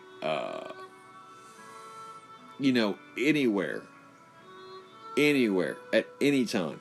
Operating under schools, operating under the middle of nowhere, in countries and in small areas like that.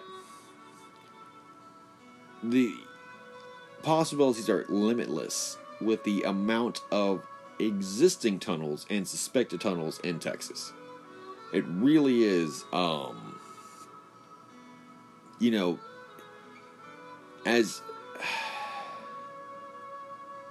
as real an issue and as serious an issue as there can be. And when people start waking up to it, because there's going to be a second great awakening, there's going to be a second revolution of consciousness, the second eye will open, basically, right? It's got one eye open right now, the second eye will open, the giant will wake up, and that giant is the working class people of Texas. The major issue that will spark a statewide reform and revolution and protest, holding a responsibility for our leaders, just like there's happening in Canada and Australia right now. The one thing that will spark it is the revelation, is the presentation, is the awareness that the cities, that the communities of Texas are all above the literally one of the largest human trafficking, human slavery operations, with international clientele, with international organized crime,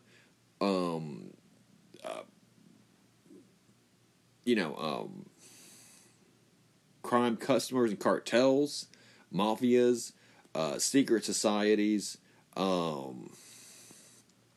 everything from controlled by the Freemasons, controlled by the Vatican, major Catholic influences, major Freemasonic influences, corrupt government organizations and leaders from, the East Coast, Washington, D.C., to the West Coast, with the inclusion of, everyone looks at the inclusion of the California billionaires and the exodus. The secret societies in California are coming to Texas in their billionaire class. Their leading class of real estate is coming to Texas because they view it as safer to operate, with less oversight and less competition and less, crowded, but better and more fertile grounds. And, it's not great, and it's not immediately a virtuous thing that these people are coming who are wicked and from Babylon themselves and coming to Texas. It is merely a transference of Babylonian figures, really.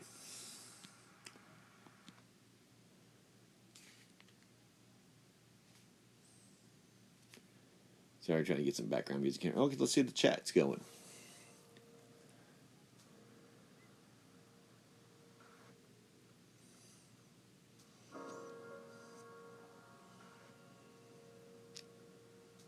Oh, hey, we got Lauren Pritchard, Child Rescue Worldwide. I hope you're okay. I hope you're doing great. And I hope you've recovered from your sudden ailment, your spell of the vapors. Nice image of the tall whites. I used to think they were concerning, but as time goes on, I think the tall whites, for the most part, are good. Yes, they are the Venusians and the Ashtar High Command. They are, if one can conceive of these things, the good guys, and, but just like everyone, they are complex, and what is right and what is wrong. They are on the side of God. They are on the side of the holy forces of light. They are part of the heavenly host and are like the seraphim and the cherubim. They are just a heavenly domain, a heavenly order. Thanks for covering James Casbolt's material, by the way. No problem. And exactly, like I am going to be pursuing not only more James Casbolt testimony and works, his interviews for presentation as a public domain gift to you guys, the followers, but I'm also going to be seeking out equivalent and as obscure and as rare classic SSP, classic Secret Space Program, Super Soldier Program, discourse and research material from Project Camelot, from Basis, from James Rink's Secret Space Program or Secret Soldier Talks, and I'm going to try to collect them, use my discernment and provide what I think is the best and the ones that are worth saving and everything. So you guys are going to be absolutely privileged to be spoon-fed, master classes worth of information.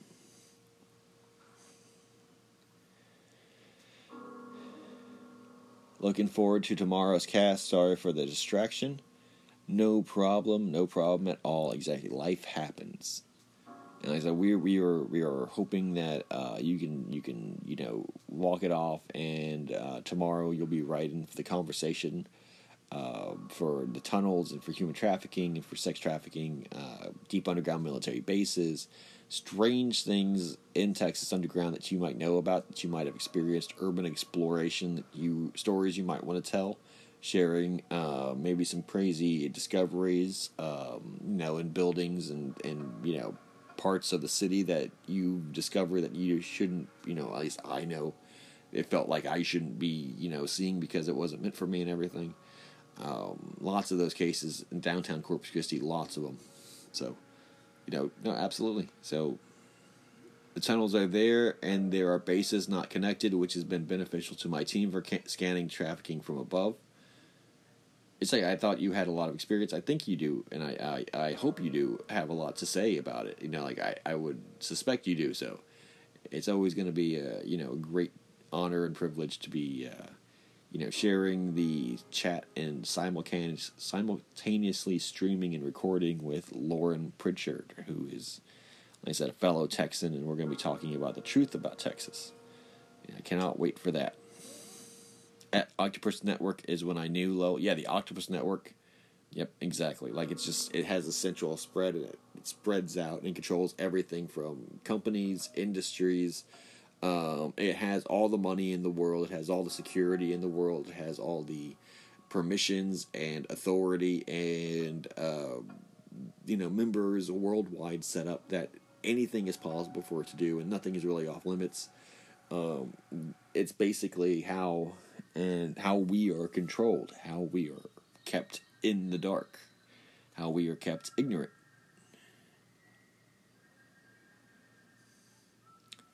Order of the Eastern, Lauren Pritchard says, Lauren says, Order of the Eastern Star. If you Google them, they are only in Houston, but Dripping Springs is an Order of the Eastern Star there.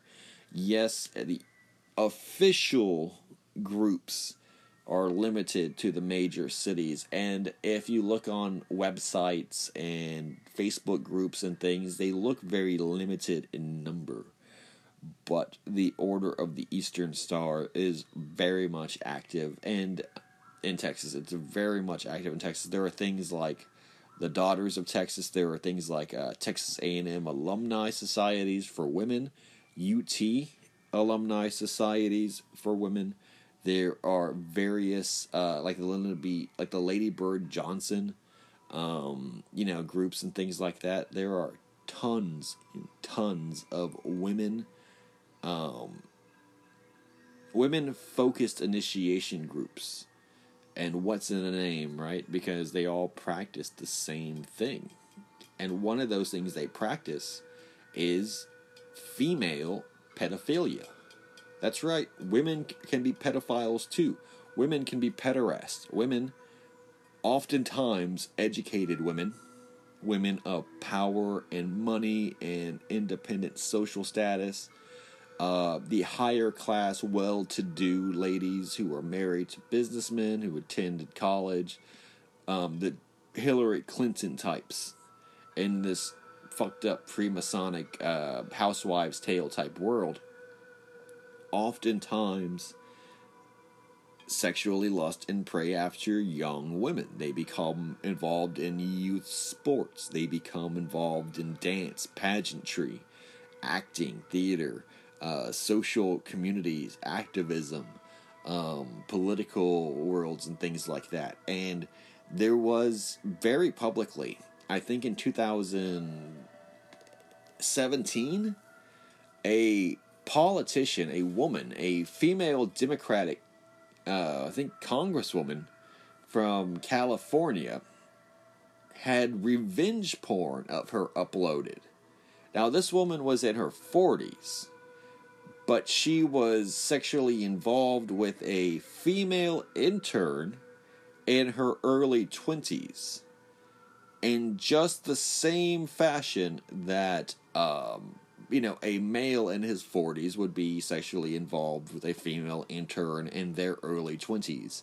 Although I guess in this case, the same way that a male politician in their 40s would be sexually involved with a male intern in their early 20s. Which is absolutely the case. That's what I'm saying, that pedophilia and pederasty and stuff is not something for the very old. It's not like geriatric women in their 80s are seeking to, scissor with and have their pussies ate by, younger women. But I'm saying that women in their 40s and 50s will seek out sexual conquests of younger women who are in their athletic prime, in their physical prime, and their most beautiful moments, because it recaptures and reconnects them to a former beauty queen type life of theirs. And they can it's like looking in a mirror. It's what all age groups and all sex groups, as they age, start to lust after younger members of their societies, because they see what they've lost and they see how they can exploit that and how to manipulate that. And it might have, magical or Gnostic reasoning for it. A lot of times, sex is a sexual magic. There are types of rituals. There are types of public, initiation ceremonies that have sexual orgasmic principles to them. But whatever the reasoning is for it, it is an apprenticeship between a younger woman and an older woman through sexuality and through sexual use, basically, for the pleasure of the older woman, for the gratification of the older woman, at the expense or with the use of the younger woman.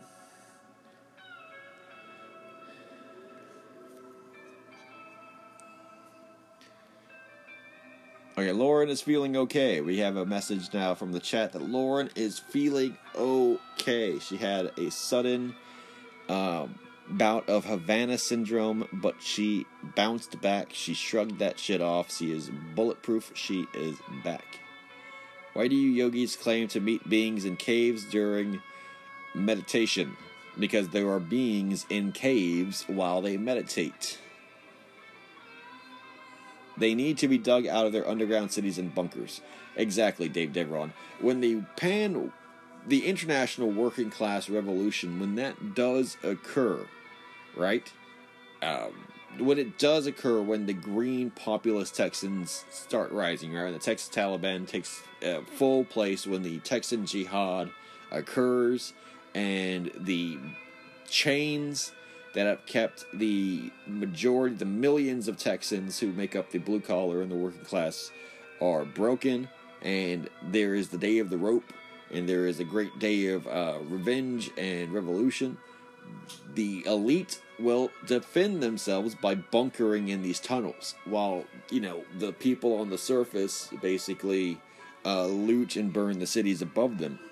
And unless the civilian population is prepared to take this war underground, to engage in deep underground military operations, then, or has allies and has experienced allies in subterranean warfare, either through military training in subterranean warfare or private mercenary groups, even the inclusion of technologies and specialized weaponry and tactics and strategies, etc. The simple matter of the fact is numbers, that there are still millions and millions to one. Like I said, that there are, 330 million Americans with 1 billion guns. There are 25 million Texans with a significant portion of those billions of weapons. And there is a very confident, strategic value to that. Like, even if they have these tunnels, that the tunnels, no defenses can last forever. And forming a siege-type environment underground is only buying you time from the inevitable. The inevitable is that the people, can get to you.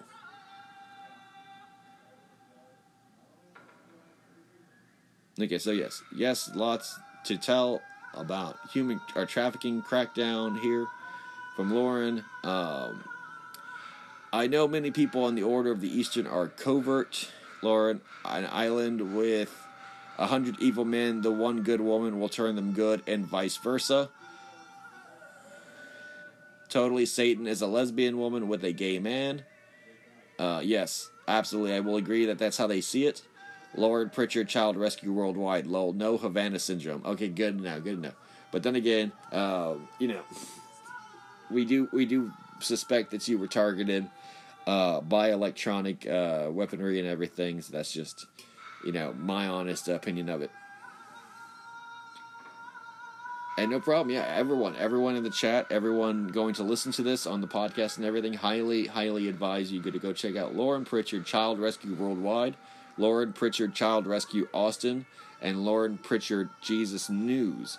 Now, those are 3 different YouTube channels. They're all Lauren Pritchard's channel. Sub to them. I believe she's using Lauren Pritchard, Child Rescue Worldwide now as her active. But definitely just say show your love. It's just a simple matter of clicks. You can spare the time, and it's deeply, deeply appreciated. And so, this will just be a part 1, I guess, of the 2-part Texas Tunnel discussion.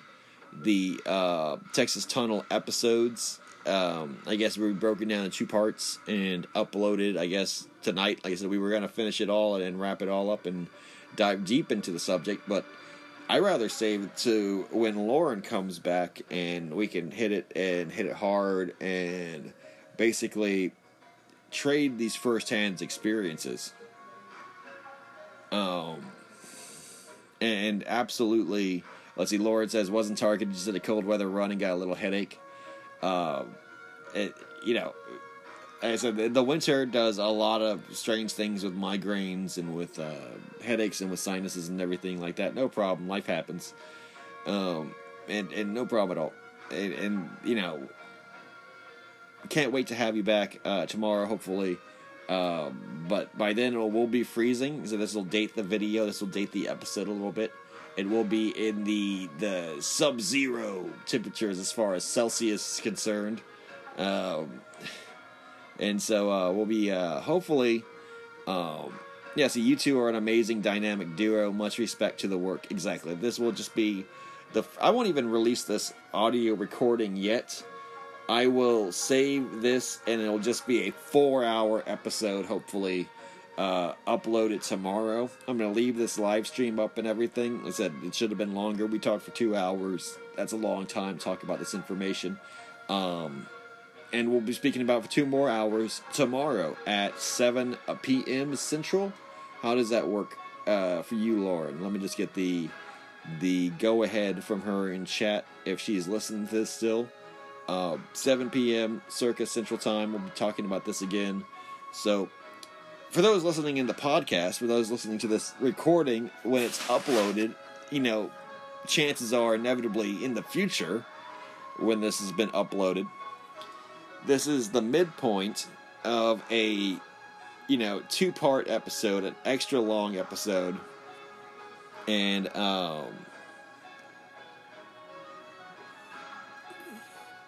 yeah, so great. Yeah, circa tomorrow evening and everything like that. I will be shooting for tomorrow evening. So if you're listening on podcast, after the music break, you'll be jumping into the second part of a 2-parter, or the midpoint, the beginning of the second half of a extra-sized, Texas-sized episode of tunnels, of human trafficking, of sex trafficking, of the witnesses, of the investigators, of the realities behind them, of our personal experiences, and what we're going to do in the future, what we're going to do against them, how can we stop them, how can we bring this to light, and what their ultimate purpose in this whole puzzle could be. And we're talking about the extraterrestrial connection, we'll talk about supernatural connection, the occult connection, we'll talk about the organized crime connection, the military connection, and we'll hopefully lay out a good map. We'll be able to describe a good map of locations and areas and cities that are to be investigated further for their links and for their roles and their importance in this deep underground map of the United States, the shadow world of the United States, as it were. And, it'll be a great pleasure to bring you guys that information. It'll be a great pleasure to bring you guys. I know it's my honor and my privilege and my pleasure to be talking to Lauren, to be talking to you guys. And, he said, this is the end of the first night's worth of presentation. But if you're listening to the podcast after the music break, it'll be the continuation of the second half of the performance and everything. But for everyone on live stream, stick around. I'm just going to end the audio and everything, but stick around for answers and a little question and answer session. Okay, serious face. And so, yeah. Tunnels, subterranean society. See. Okay. Tunnels and subterranean societies operated and gatekept by the Freemasons who control real estate in downtown, the major cities, all these cities. They have maps of these tunnels. They have maps of their entrances. They have private planes. They have personal vehicles, convoys of SUVs. They have all the school districts in their pocket, all the police forces in their pocket, all the military in their pocket, and things like the National Guard, etc. So it's not a question of availability of space or operations. It's about total control, and it's such a large place, they need many local access points to these places, right? So it's not just the fact that there's 1 or 2 entrances into, like, the Hollow Earth, for example, these deep underground military bases in Texas. It's that each city has hundreds and hundreds of access points. And things like the Valley, for example, it's not even a matter of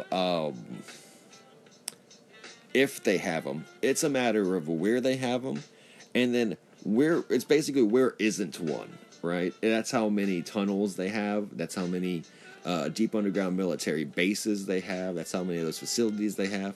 And they operate almost in completely open sight. for example, there was a butterfly sanctuary. There was a butterfly sanctuary in Mission, Texas. It had state funding. It was a national park for wildflowers to keep butterflies fed and healthy and happy. And what it did was actually, it was constructed by a very famous corrupt politician in the area named Cantu. Cantu is a Hillary Clinton supporter, massive Democrat power, complete Freemason, and he's absolutely a part of, like, so this international, from Mexico to America, it doesn't really matter, the border doesn't exist, Mexican alliance with, Freemasons, exactly, like Democratic Freemasons. The membership to this group, right, like, was very elite clientele, was very public. They had access to children, schools, etc. would come by for field trips, support, state sponsorship, support, federal support, all of that. They ended up trying to stop the building of the border wall and tightening of border security. It got very political. And they started getting targeted by QAnon. QAnon started connecting their imagery, their literature, their advertisements, their, public face, or their website, etc., in context with the FBI's released imagery of, like, child endangerment, of pedophiles and, child traffickers, like in Pizzagate. Well, wouldn't you know it, that most of that imagery was actually there, especially the butterfly on butterfly. And wouldn't you know it, that Hillary Clinton actually came and visited that place once. And wouldn't you know it, that it's now closed, and that the staff is still getting paid, although it is now closed and fenced off to the public. And because it's a state property and a federal piece of is a state property, is a state felony to actually trespass on those grounds now that it's officially closed to the public. What were they trying to keep from being seen inside that building? What were they trying to keep from being asked? What questions were they trying to keep from being asked? And why would the people who operated it, who were so politically vocal about stopping the border wall and about stopping any kind of shutdown for security, for border security, right? Any clampdown or any closures of the border. Now that Biden has won, now that Biden is president and the Democrats are in charge, why have they not opened again? If QAnon is not a real thing, right? If no longer a threat or in power, why would a national or a state natural park,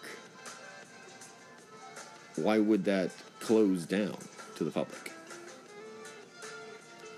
And it's because they have tunnels underneath them. It's because these places were constructed by construction companies and by construction leaders like Cantu, who have connections with, like, Carlos Slim, who controls Cemex. And companies like that, figures like that, have in other states already been busted for supporting what is very obviously child trafficking. In Arizona, Cemex, which is a concrete company, it stands for Concrete Mexico, right? Cemex. And it's a Mexican-owned and operated concrete company, right? They operate out of the United States and internationally. Now, the thing about a concrete quarry is that it's fucking huge.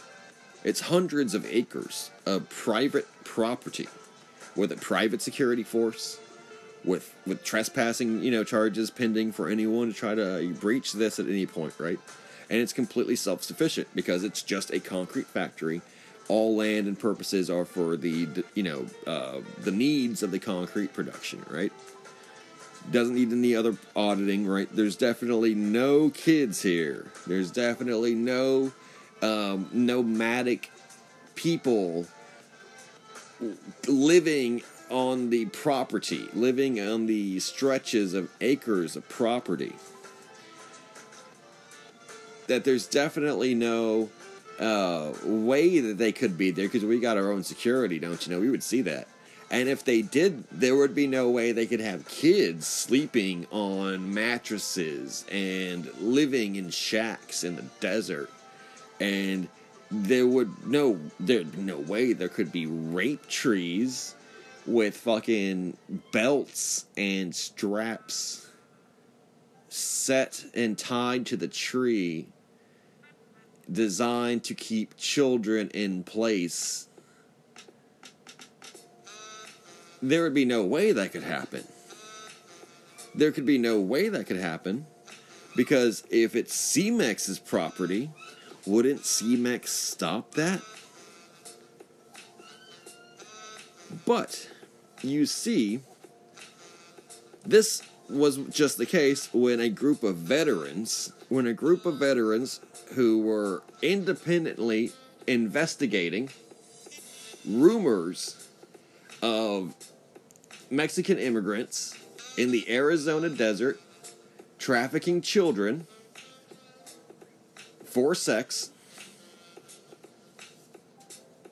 When these veterans, who had formed a militia, a vigilante group actually, and taken it upon themselves to go into the desert, to track human movement, to trespass on CEMEX property following these movements, to then find on CEMEX property these camps, these sheltered camps that were permanent camps. They had been there for a while, with mattresses, children-sized mattresses, with children's toys and children's clothing, and rape trees already set up. And it had appeared that the camps had been abandoned after having sustained a long time of use.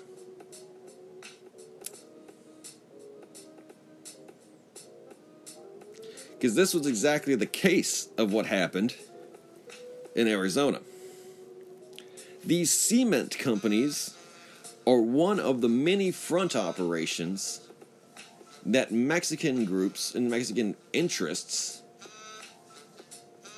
operate in connection with United States interests. I'm not saying Mexican in a racist way. I'm saying Mexican as in a Mexico, the country way. It's a real country. It exists. It's not racist to say Canadian. It's not racist to say English. It's not racist to say American. It's not racist to say Mexican. Right? So, but Mexico is a real place. Mexican exists. We're going to say Mexican a lot. So if you don't like that, fuck you. But if you love it, then welcome aboard. We're going to say Mexican a lot. Just start saying it. Mexican cartels, Mexican, politicians, Mexican, Freemasons, Mexican Jews. That's a good one. Mexican Jews. Jews in Mexico. It's a thing. Chinese Mexicans. There's Chinese Mexicans. There are blacks in Mexico. Black Mexicans.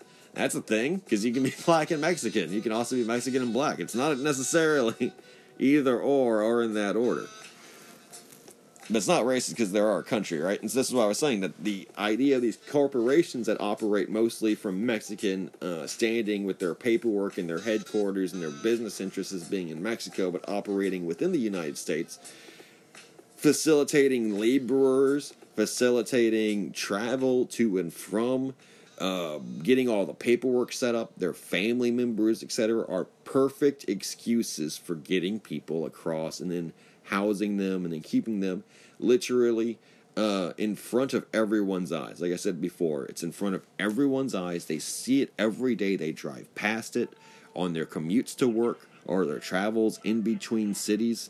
You see these places. You don't even think about what they are or what they serve or who owns them or operates them. like the refineries down here in Corpus Christi. I drive every day past them if I'm going to go anywhere across the bay. You see these refineries springing up. You see them building up. And you don't ask because there's no way to know anymore what country of origin is operating the company, what subcontractors they're working with. And it's not your business anyway. It's like, I don't make a dime doing this. And so to actually do that effort is something that the reporters, the newspapers should be doing. The real news should be doing. But you realize that there is no real news. It's all owned by the Freemasons. It's all owned by East Coast interests at this point. Texas is completely absorbed into the system. Texas is, like I said, for as much as it wants to bullshit and say like, oh no, it's totally independent and it's not part of the New World Order. Like I said, it's all a lie. It's absolutely a part of the New World Order.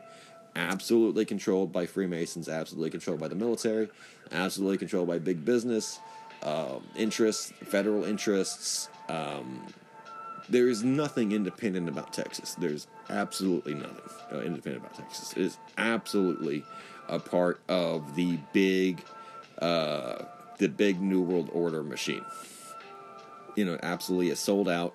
It does not care about its citizens at all.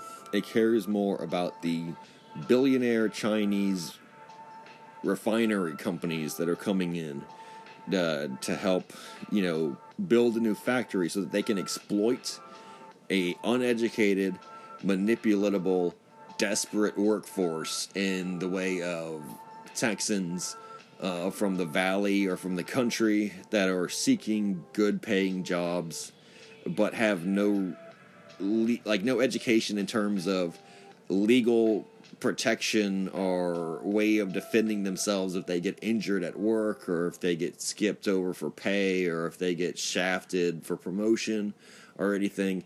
The Chinese know this, and the Chinese consider the Texan worker they consider them less troublesome than the Chinese worker, because the Texas worker is willing to suffer any abuse.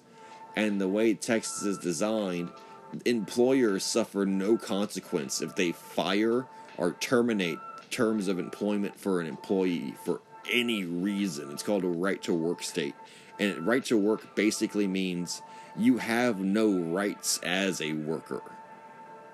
That all rights are in the hands of the employer. And you as an employee in Texas have absolutely zero ability to defend or protect yourself from their decisions in regards to your employment.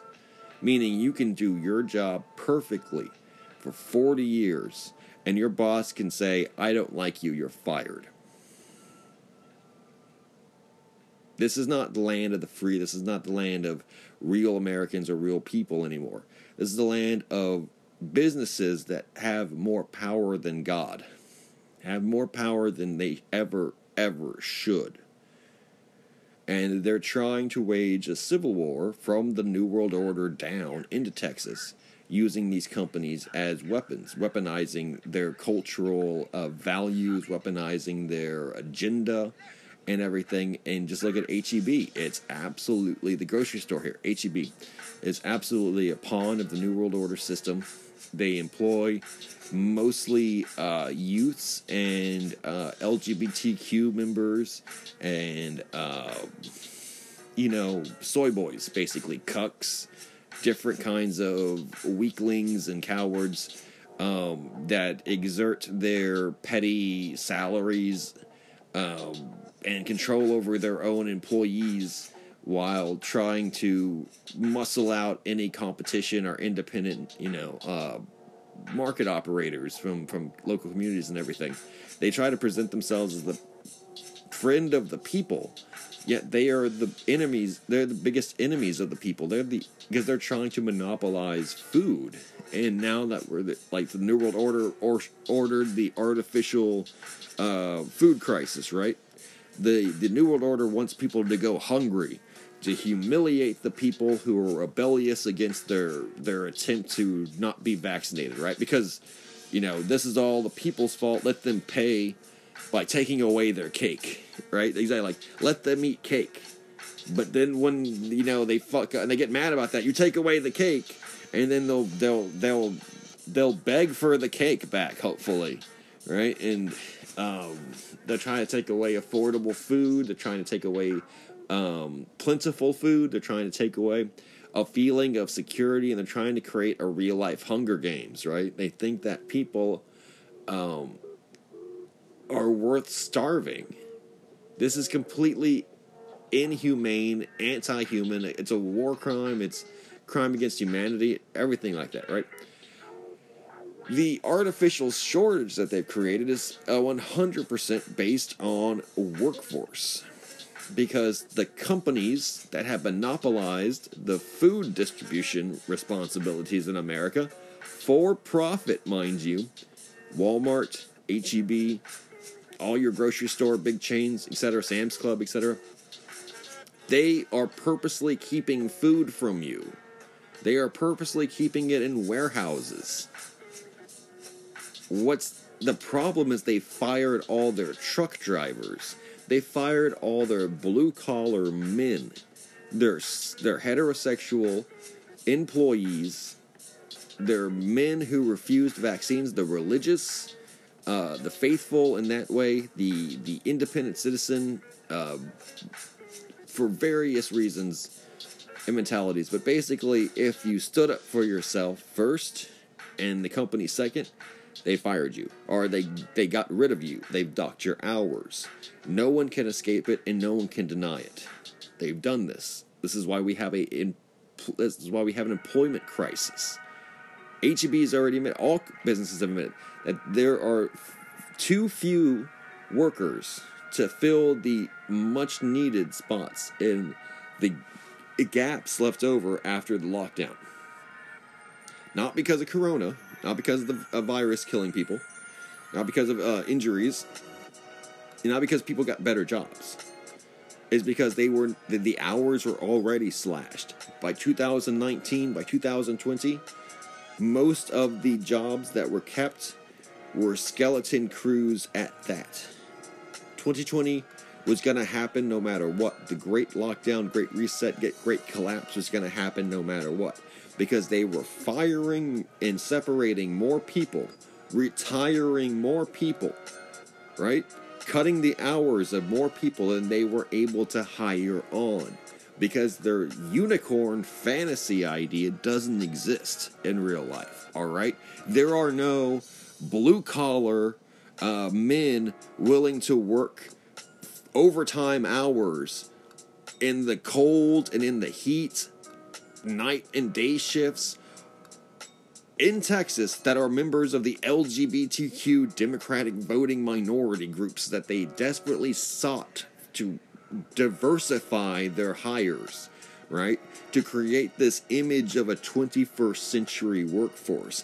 I'm sorry that there's just not enough lesbian truckers of color to fulfill H-E-B's demands of a progressive, democratically sponsored, malleable workforce in their fantasy world that exists. In reality, it doesn't. Even in cities like Houston and Dallas, it's motherfuckers like me that used to keep the world going, right? Just big motherfuckers, burly motherfuckers who spoke our mind, who got the job done. We carried heavy shit. We did the hard work. We did it with smiles on our face because there was a way of getting houses and playing house, basically. Two cars in the driveway, a fence, a dog, children. They reduced our pay. They slashed our pay at first, so there's no distinguishment between the super poor and the rich, or the wealthy and the middle class anymore, because everyone's basically rock bottom still, right? Always coming out zero at the end of it, not being able to save anything, living paycheck to paycheck, right? And then they started overtly persecuting us, where we couldn't express any political values or tendencies that weren't already sponsored by them. That they started really targeting individuals, through inconceivable parameters, like, if you were sexually harassed at work, you know, through homosexual ways or by a homosexual supervisor or coworker, and you complained about it, then you were separated, or your hours were cut, or your shift was changed against your will, because they were considering you the problem, not being progressive enough for a 21st century work environment. Then the masks were like, you honestly can't look me in the eyes unless you had kids and, like, you know, had cancer or something, and you had to have a job, you know, and you could not absolutely fight at all against the system. But the mask mandate, if you worked for HEB, for example, you are a fucking cuck. Because they made everyone do that shit, and no one fought back. Exactly. If you didn't fight back, if you didn't resist, if you didn't just, exactly, by this point, like, and this is why they can't get dog food on the aisles. Literally. You go to HEBs now, there's no dog food on the aisles. All the heavy stuff is gone.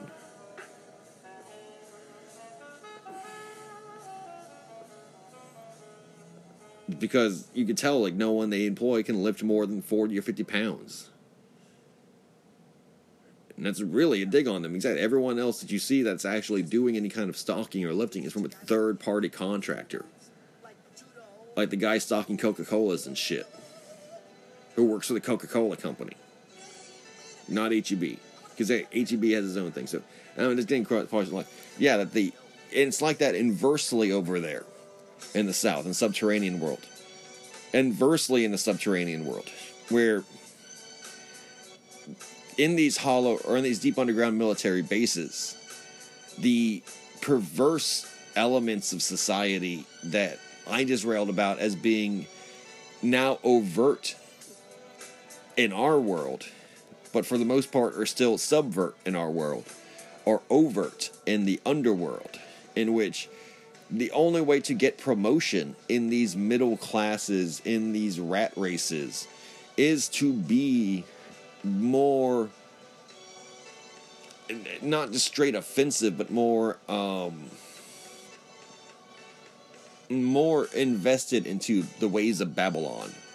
Let's just say that. More invested into the ways of Sodom and Gomorrah. Because that, in their inverted, twisted, psychopath way, is allegiance to a system.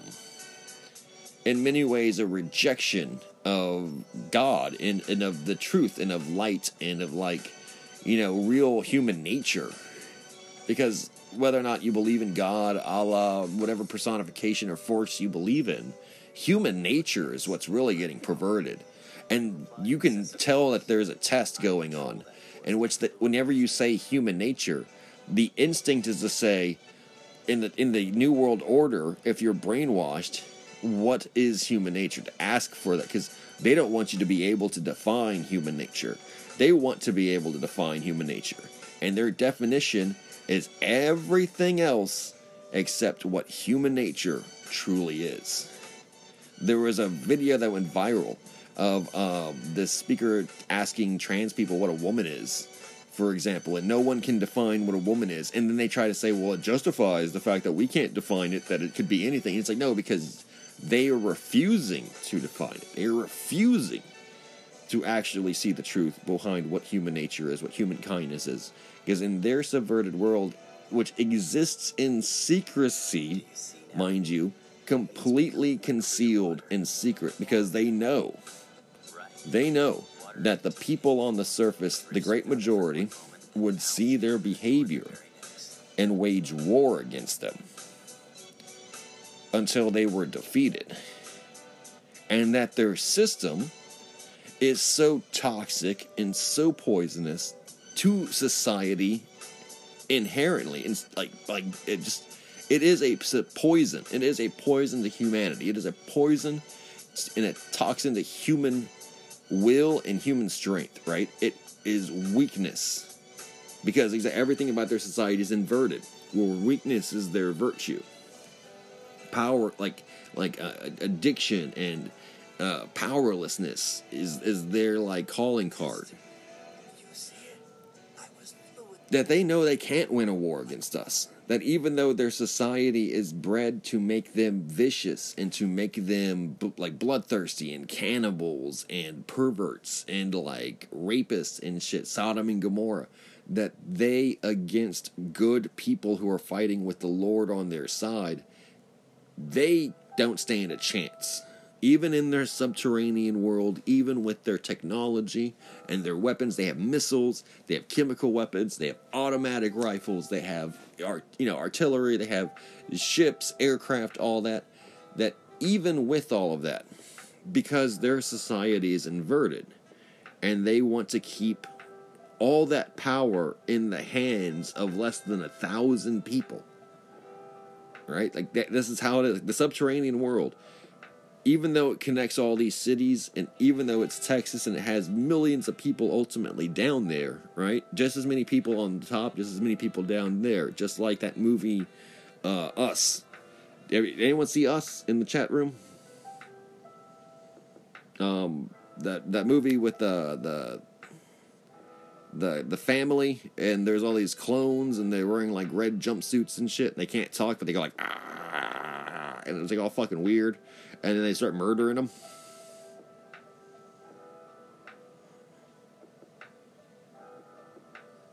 Well, there's a movie called Us, right? There's a movie called Us, and it's about that, where just as many people live on the surface, living their lives, going on vacation and shit, thinking this is how life is, right? Thinking this is normal. They know everything, and that they have a grasp on everything. They don't realize that the government has implemented this this cloning program. This cloning program. Actually, I'll pull it up right now. I hope you guys see it, because this movie is really cool. It's like Get Out is this guy's famous movie, right? So I don't know if you guys watched Get Out by this director. Okay, hold on one second. Damn. It's called Technology, motherfucker.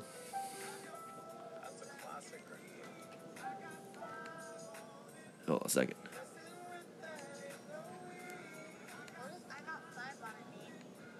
Alright, you can see that?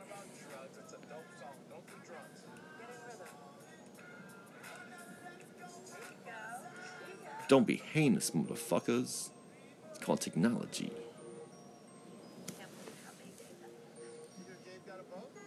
Despicable. You guys should watch more movies.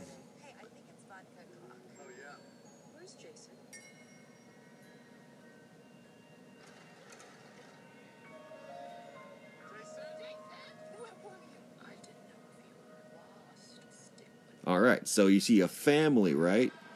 And then you got these fucking guys in jumpsuits show up, and they're the family's clones, right? And these fucking clones have broken free from the cloning laboratories underneath the ground, because that house has a house underneath it where this family fucking lived. And it's the clones of the clone family, right? You get it? You fucking get it? It's right in front of everyone's face. See, they got red jumpsuits. They look like Slipknot. I didn't make this movie. Right? See? They look like Slipknot. They wear red jumpsuits and they go, ah. They look exactly like us. They think like us.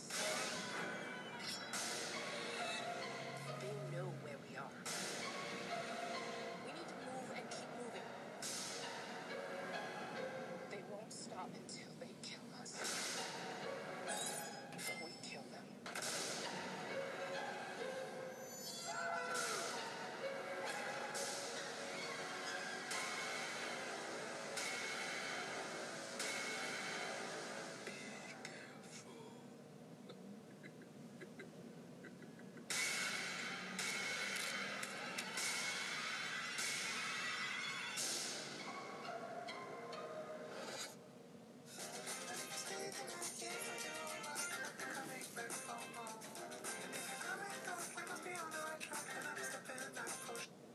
Alright, so you saw that, right? Everyone in the chat room. Dr. D. Cabrera, lol, nah, bra. You saw that, right? You saw that? It was the same fucking thing I said, right? There were people that looked exactly the same as the family. They wore red jumpsuits, and they went, ah. It's a fucking movie. I'm not making that up. 2 hours of it called Us, Jordan Peele. Look it up, bitch. Watch more movies. And so, yeah, disclosure right in front of everybody's face. And they're showing it in Hollywood. Right now, it's that movie came out. The guy got famous for Get Out, which is, you know, it just kind of got lost in the translation. It's a really good movie, though. And, yeah, the clones.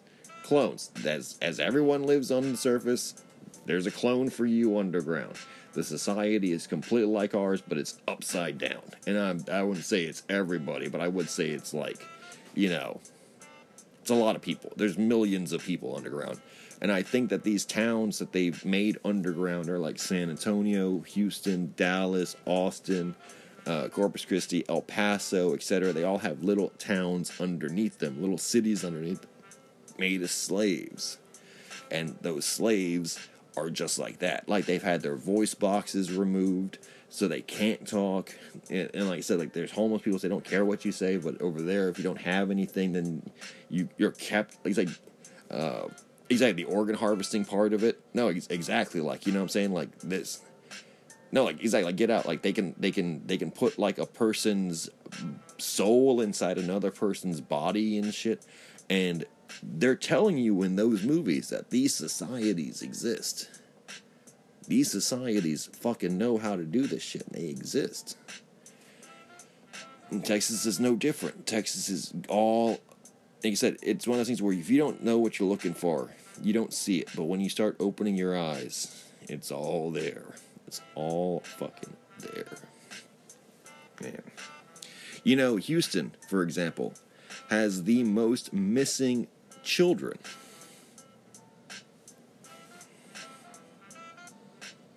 That's just absolutely the leading case in missing children is in Houston, Texas.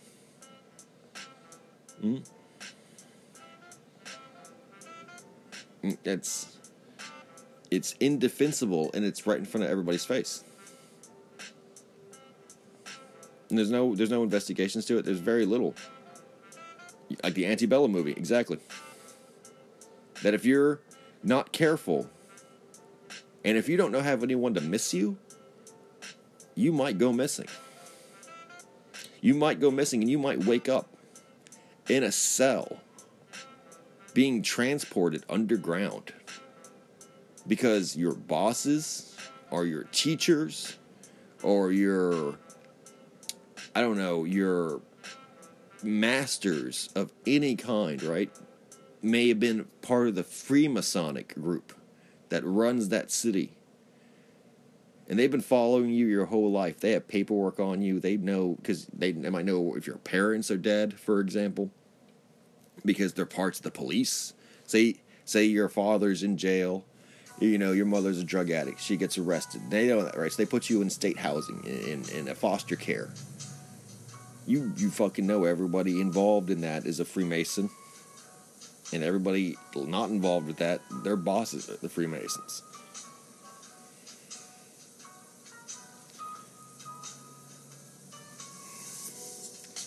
And they're the ones who can make people disappear.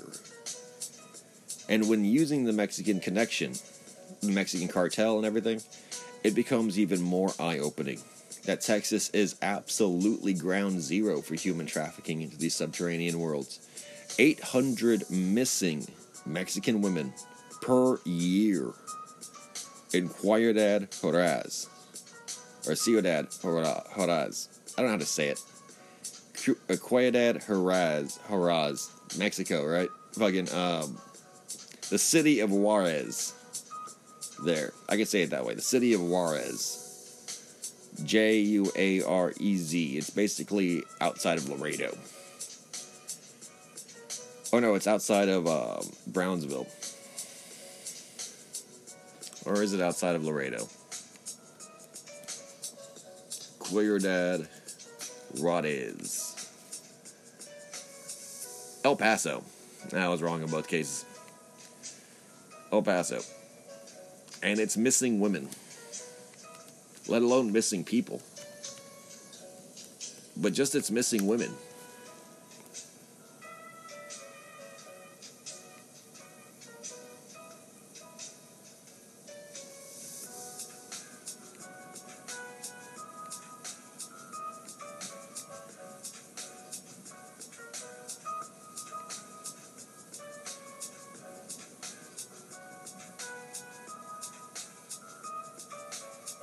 It's just, it's not even a conspiracy theory. This is actually the thing that's going on. I'll help you guys see on the live and everything, and I'll read it to the podcast that's listening right now. The City of Silence, the dark mystery of Ciudad Juarez in Mexico, where 1,500 women and girls have been brutally murdered and dumped in the desert since 1993.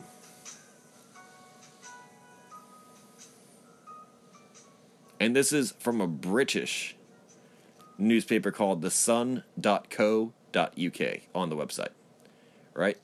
So The Sun is a British tabloid, basically. The City of Silence, the dark mystery of Ciudad Juarez in Mexico, where 1,500 women and girls have been brutally murdered and dumped in the desert since 1993. And that's right outside of El Paso. Right outside El Paso, which is known as Hell Paso. And where is El Paso? Far West Texas. Like I said, I think there's tunnels that connect that area to other major cities, but like I said, I think it's more a matter of that each of these areas operates locally. There's a massive amount of distance between Texas cities.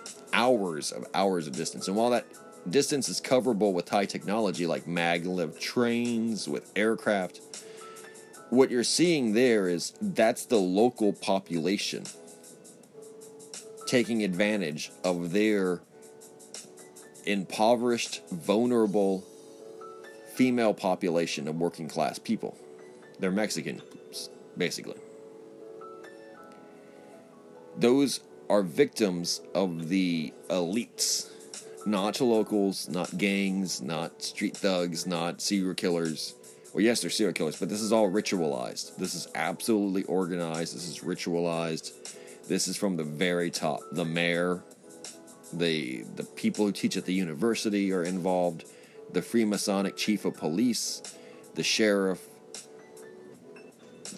government officials from various branches, because Freemasonic rituals, like I said, it inverts down to the tops of these places, and both societies, surface and subterranean, engage in sex rituals that oftentimes involve human sacrifice. It oftentimes takes virgin sacrifice. I know it sounds very cheesy, but that's exactly what it is. Those 1,500 girls are not unique. They're just obvious because of El Paso being in the middle of fucking nowhere. Right? There's 800 miles of nothing around El Paso. In Brownsville, in Laredo, in Corpus Christi, in Dallas, in San Antonio, Austin, Houston, Dallas, all the other cities, right? Fort Worth. Those 1,500 girls over 30 years, double that, triple that. Triple that figure and call them missing people.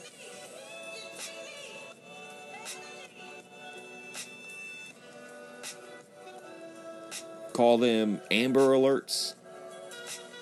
Call them runaway girls.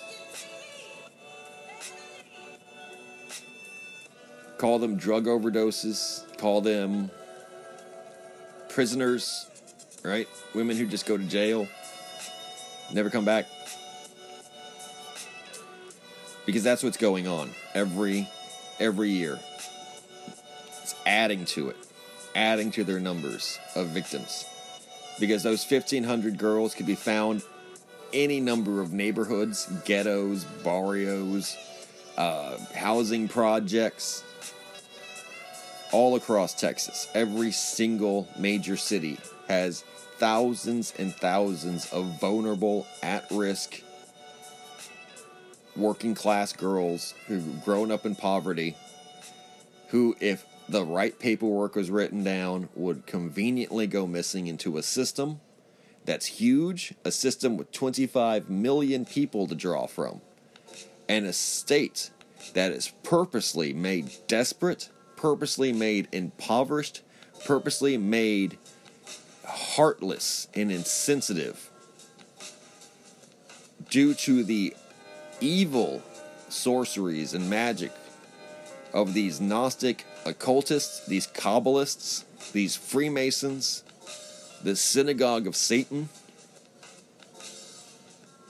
and its operations, its creation of a subterranean civilization using the resources of the United States military, the Mexican cartels, towns' police forces, private contractors, construction companies, both domestic and international, over the course of a century to construct a massive labyrinthian network of connected subterranean cities filled with the inverted, evil, perverted, utopian and populations of their elite to live in basically Westworld are like, I don't even know what other evil fantasy makes more sense in that kind of sense, where they're acting like Romans, they're acting like ancient Greek slave masters, ancient Babylonians from the Bible and shit, and treating people like cattle, treating people like animals, treating people like dogs, to be owned, to be traded, to be put down. They rule in a bizarro America that, if you were down there, would look like America, but would have everything inverted and reversed, everything perverted. And even though it would be extremely toxic and poisonous to your soul if you were a live and natural human being, every instinct in your body would tell you that this was wrong. That they hope to create that world on the surface, but because they know that everyone would hate it, they know that the righteous and the people saved in Christ, basically the people with light, the people who are sent to this world and into this life again and again to fight the good fight, to fight for what's right, and try to spread as much light into this world. They know that we would destroy them, that we would seek them out, that we would stop them. So they have to keep secret. Their entire world is lies. Their entire world is secrecy. So the only way we can see it is if we become wise to it, as wise as serpents. We got to start seeing their symbolism, their occult codes. We got to start investigating the cities. We got to start urban exploring and breaking into buildings and going into tunnels and sewers and shit without permission. Fuck it. Start trespassing. Start kicking a lot of ass and taking a lot of names. Like, you don't have to be violent if you don't want to, but at the same time, don't take no for an answer. And urban explore, get GoPro cameras, live stream that shit as you go into downtown hospital districts and shit and start looking into stuff. The elevators alone, there have been so many reports of elevators that seem to descend deep into the ground in Houston, deep into the ground in Dallas, far deeper than basement level. I mean, like, it looks like I've seen some shady footage of it before, old VHS era and stuff, but no, it has to be a real organized push to try to illuminate, to try to show as much of the internal subterranean workings of Dallas, of Houston, of Austin, of San Antonio as possible. To go into small towns to do the exact same thing there. Investigate, explore, ask questions, put cameras up, set up, networks of informants and stuff, because we have lost absolute control as the people in Texas. And while we have the numbers, we definitely don't have the knowledge. There was a city, for example, and I guess I'll close this in the last 2 hours of it. I'll close this up in the last 10 minutes. Called Iraan. Iraan, spelt I-R-A-A-N. Iran. Right? So Iraan. I-R-A-A-N. Iran. Iraan, Texas. On the map, it's a fracking town, meaning that it's a town that's completely owned by fracking companies. To the point that it's not a town, it's a front for fracking companies. No one lives in this town. There's some controversy of who built the town, when it was built, and for what purposes. The main theory is that everyone in the town was basically bought and moved, right? Was purchased and moved. My theory is that the town is completely artificially constructed from day one and made to look like an old Texas town to blend in. But it was made by oil companies, specifically Middle Eastern oil companies. So they created this small town complete with high school football field, Dairy Queen, housing, neighborhoods, apartments, downtown area. It's a few street light town. It's not supposed to be big, right? It's supposed to be a town of a town of maybe 10,000 people, right? And if you look on Facebook, they even have people who are paid to post that they live in Iraan, Texas, that their families do, that they attend things there like football games and go to dinner and have church on Sundays, like all good Texas towns. But there have been, over the last decade, tens, if not 20, urban explorers, right? Like in the tens, I would say 20 or so people that I've seen on different channels explore Iraan. And there ain't a fucking person that lives there. The houses are empty. The windows sometimes just put on exteriors of empty houses. The football stadium on Fridays pumps noises of a recorded football game, including cheers and applause from an audience and whistles and ref calls. But there would be no one on the field. There'll be no one in the stands. The restaurant's lights are all on at night. No one works there. They have recorded driving around Iraan and not seeing a single car over the course of hours, except for sheriff's deputies and state troopers, who obviously come to, follow very closely until the people leave.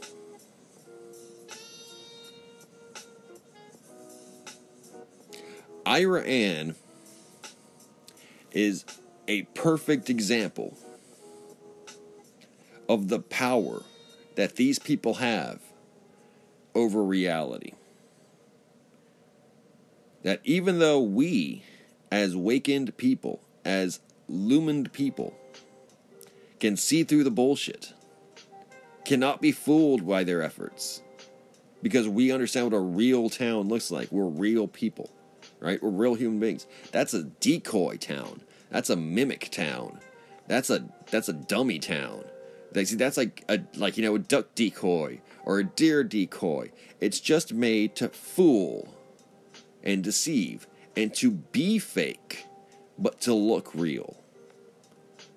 Because they have to keep the secret of what they're really doing, because they truly know that we have the power. We have the force, we have the right, we have the might, and we have the numbers. We have the experience and we have the skill. They have the money, and that lets them buy all the media, all the construction companies, all the shit that actually moves things in the real world around. So they can put up their fake little town, and they can fake their numbers, and they can fake the paperwork, and they can create entire fake on paper cities, on computers, people that account for the missing people, that account for the people that never were, that account for the people who are born underground and who are a part of the system, but that real people will never meet. So for everyone born, say, underground in Austin,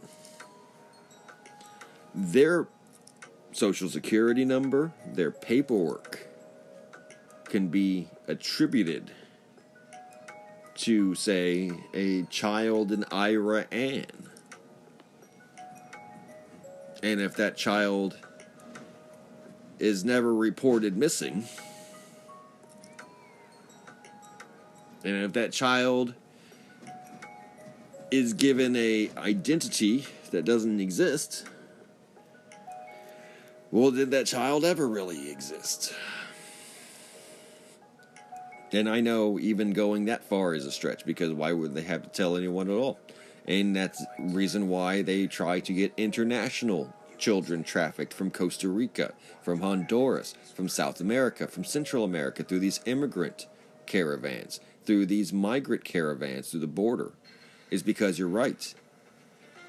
It's better to take children without pre-existing paperwork in the United States. Children that go through government processing centers run by Border Patrol agents, which are all Freemasons, and at the very top are run by the Homeland of Security, or the Department of Homeland Security, and which is also part of the DOD and Pentagon.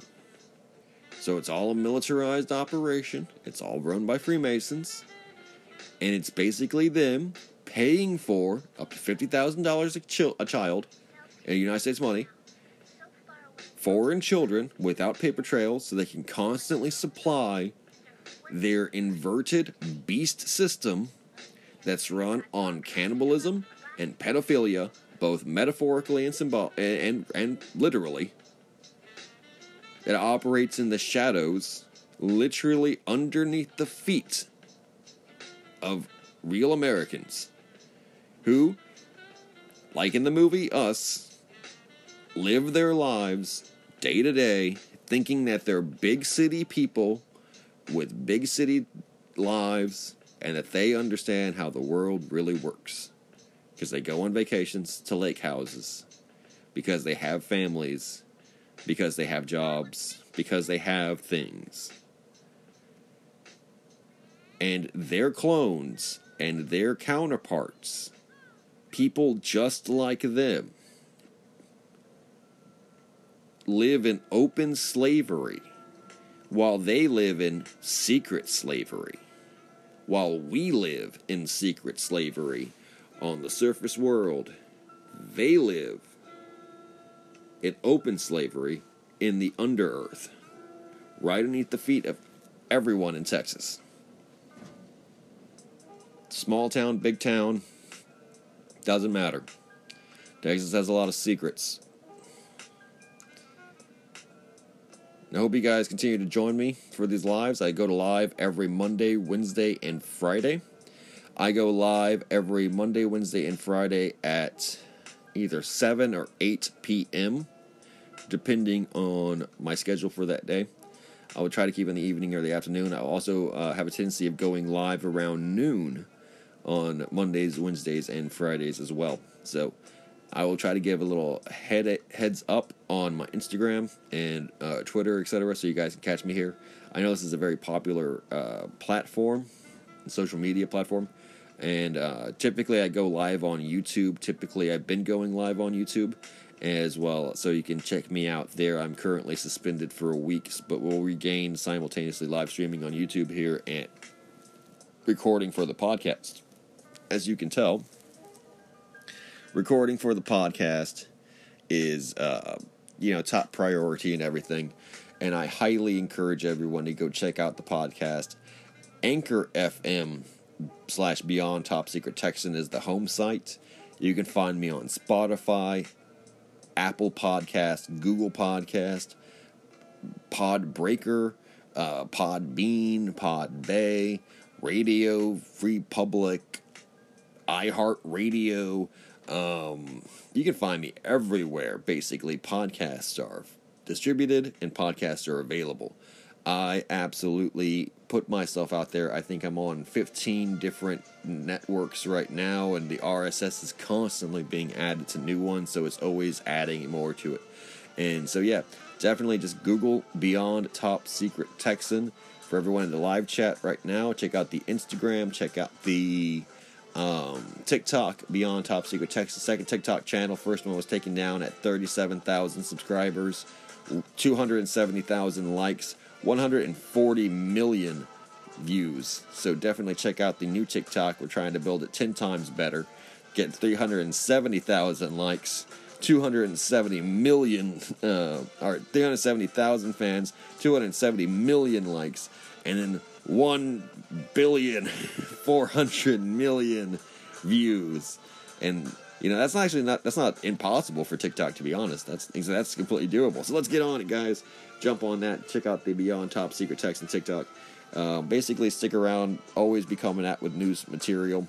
Monday, Wednesdays, and Fridays is your time to check me out, though, when I'm always going to be here. So thank you very much. Peace out, guys.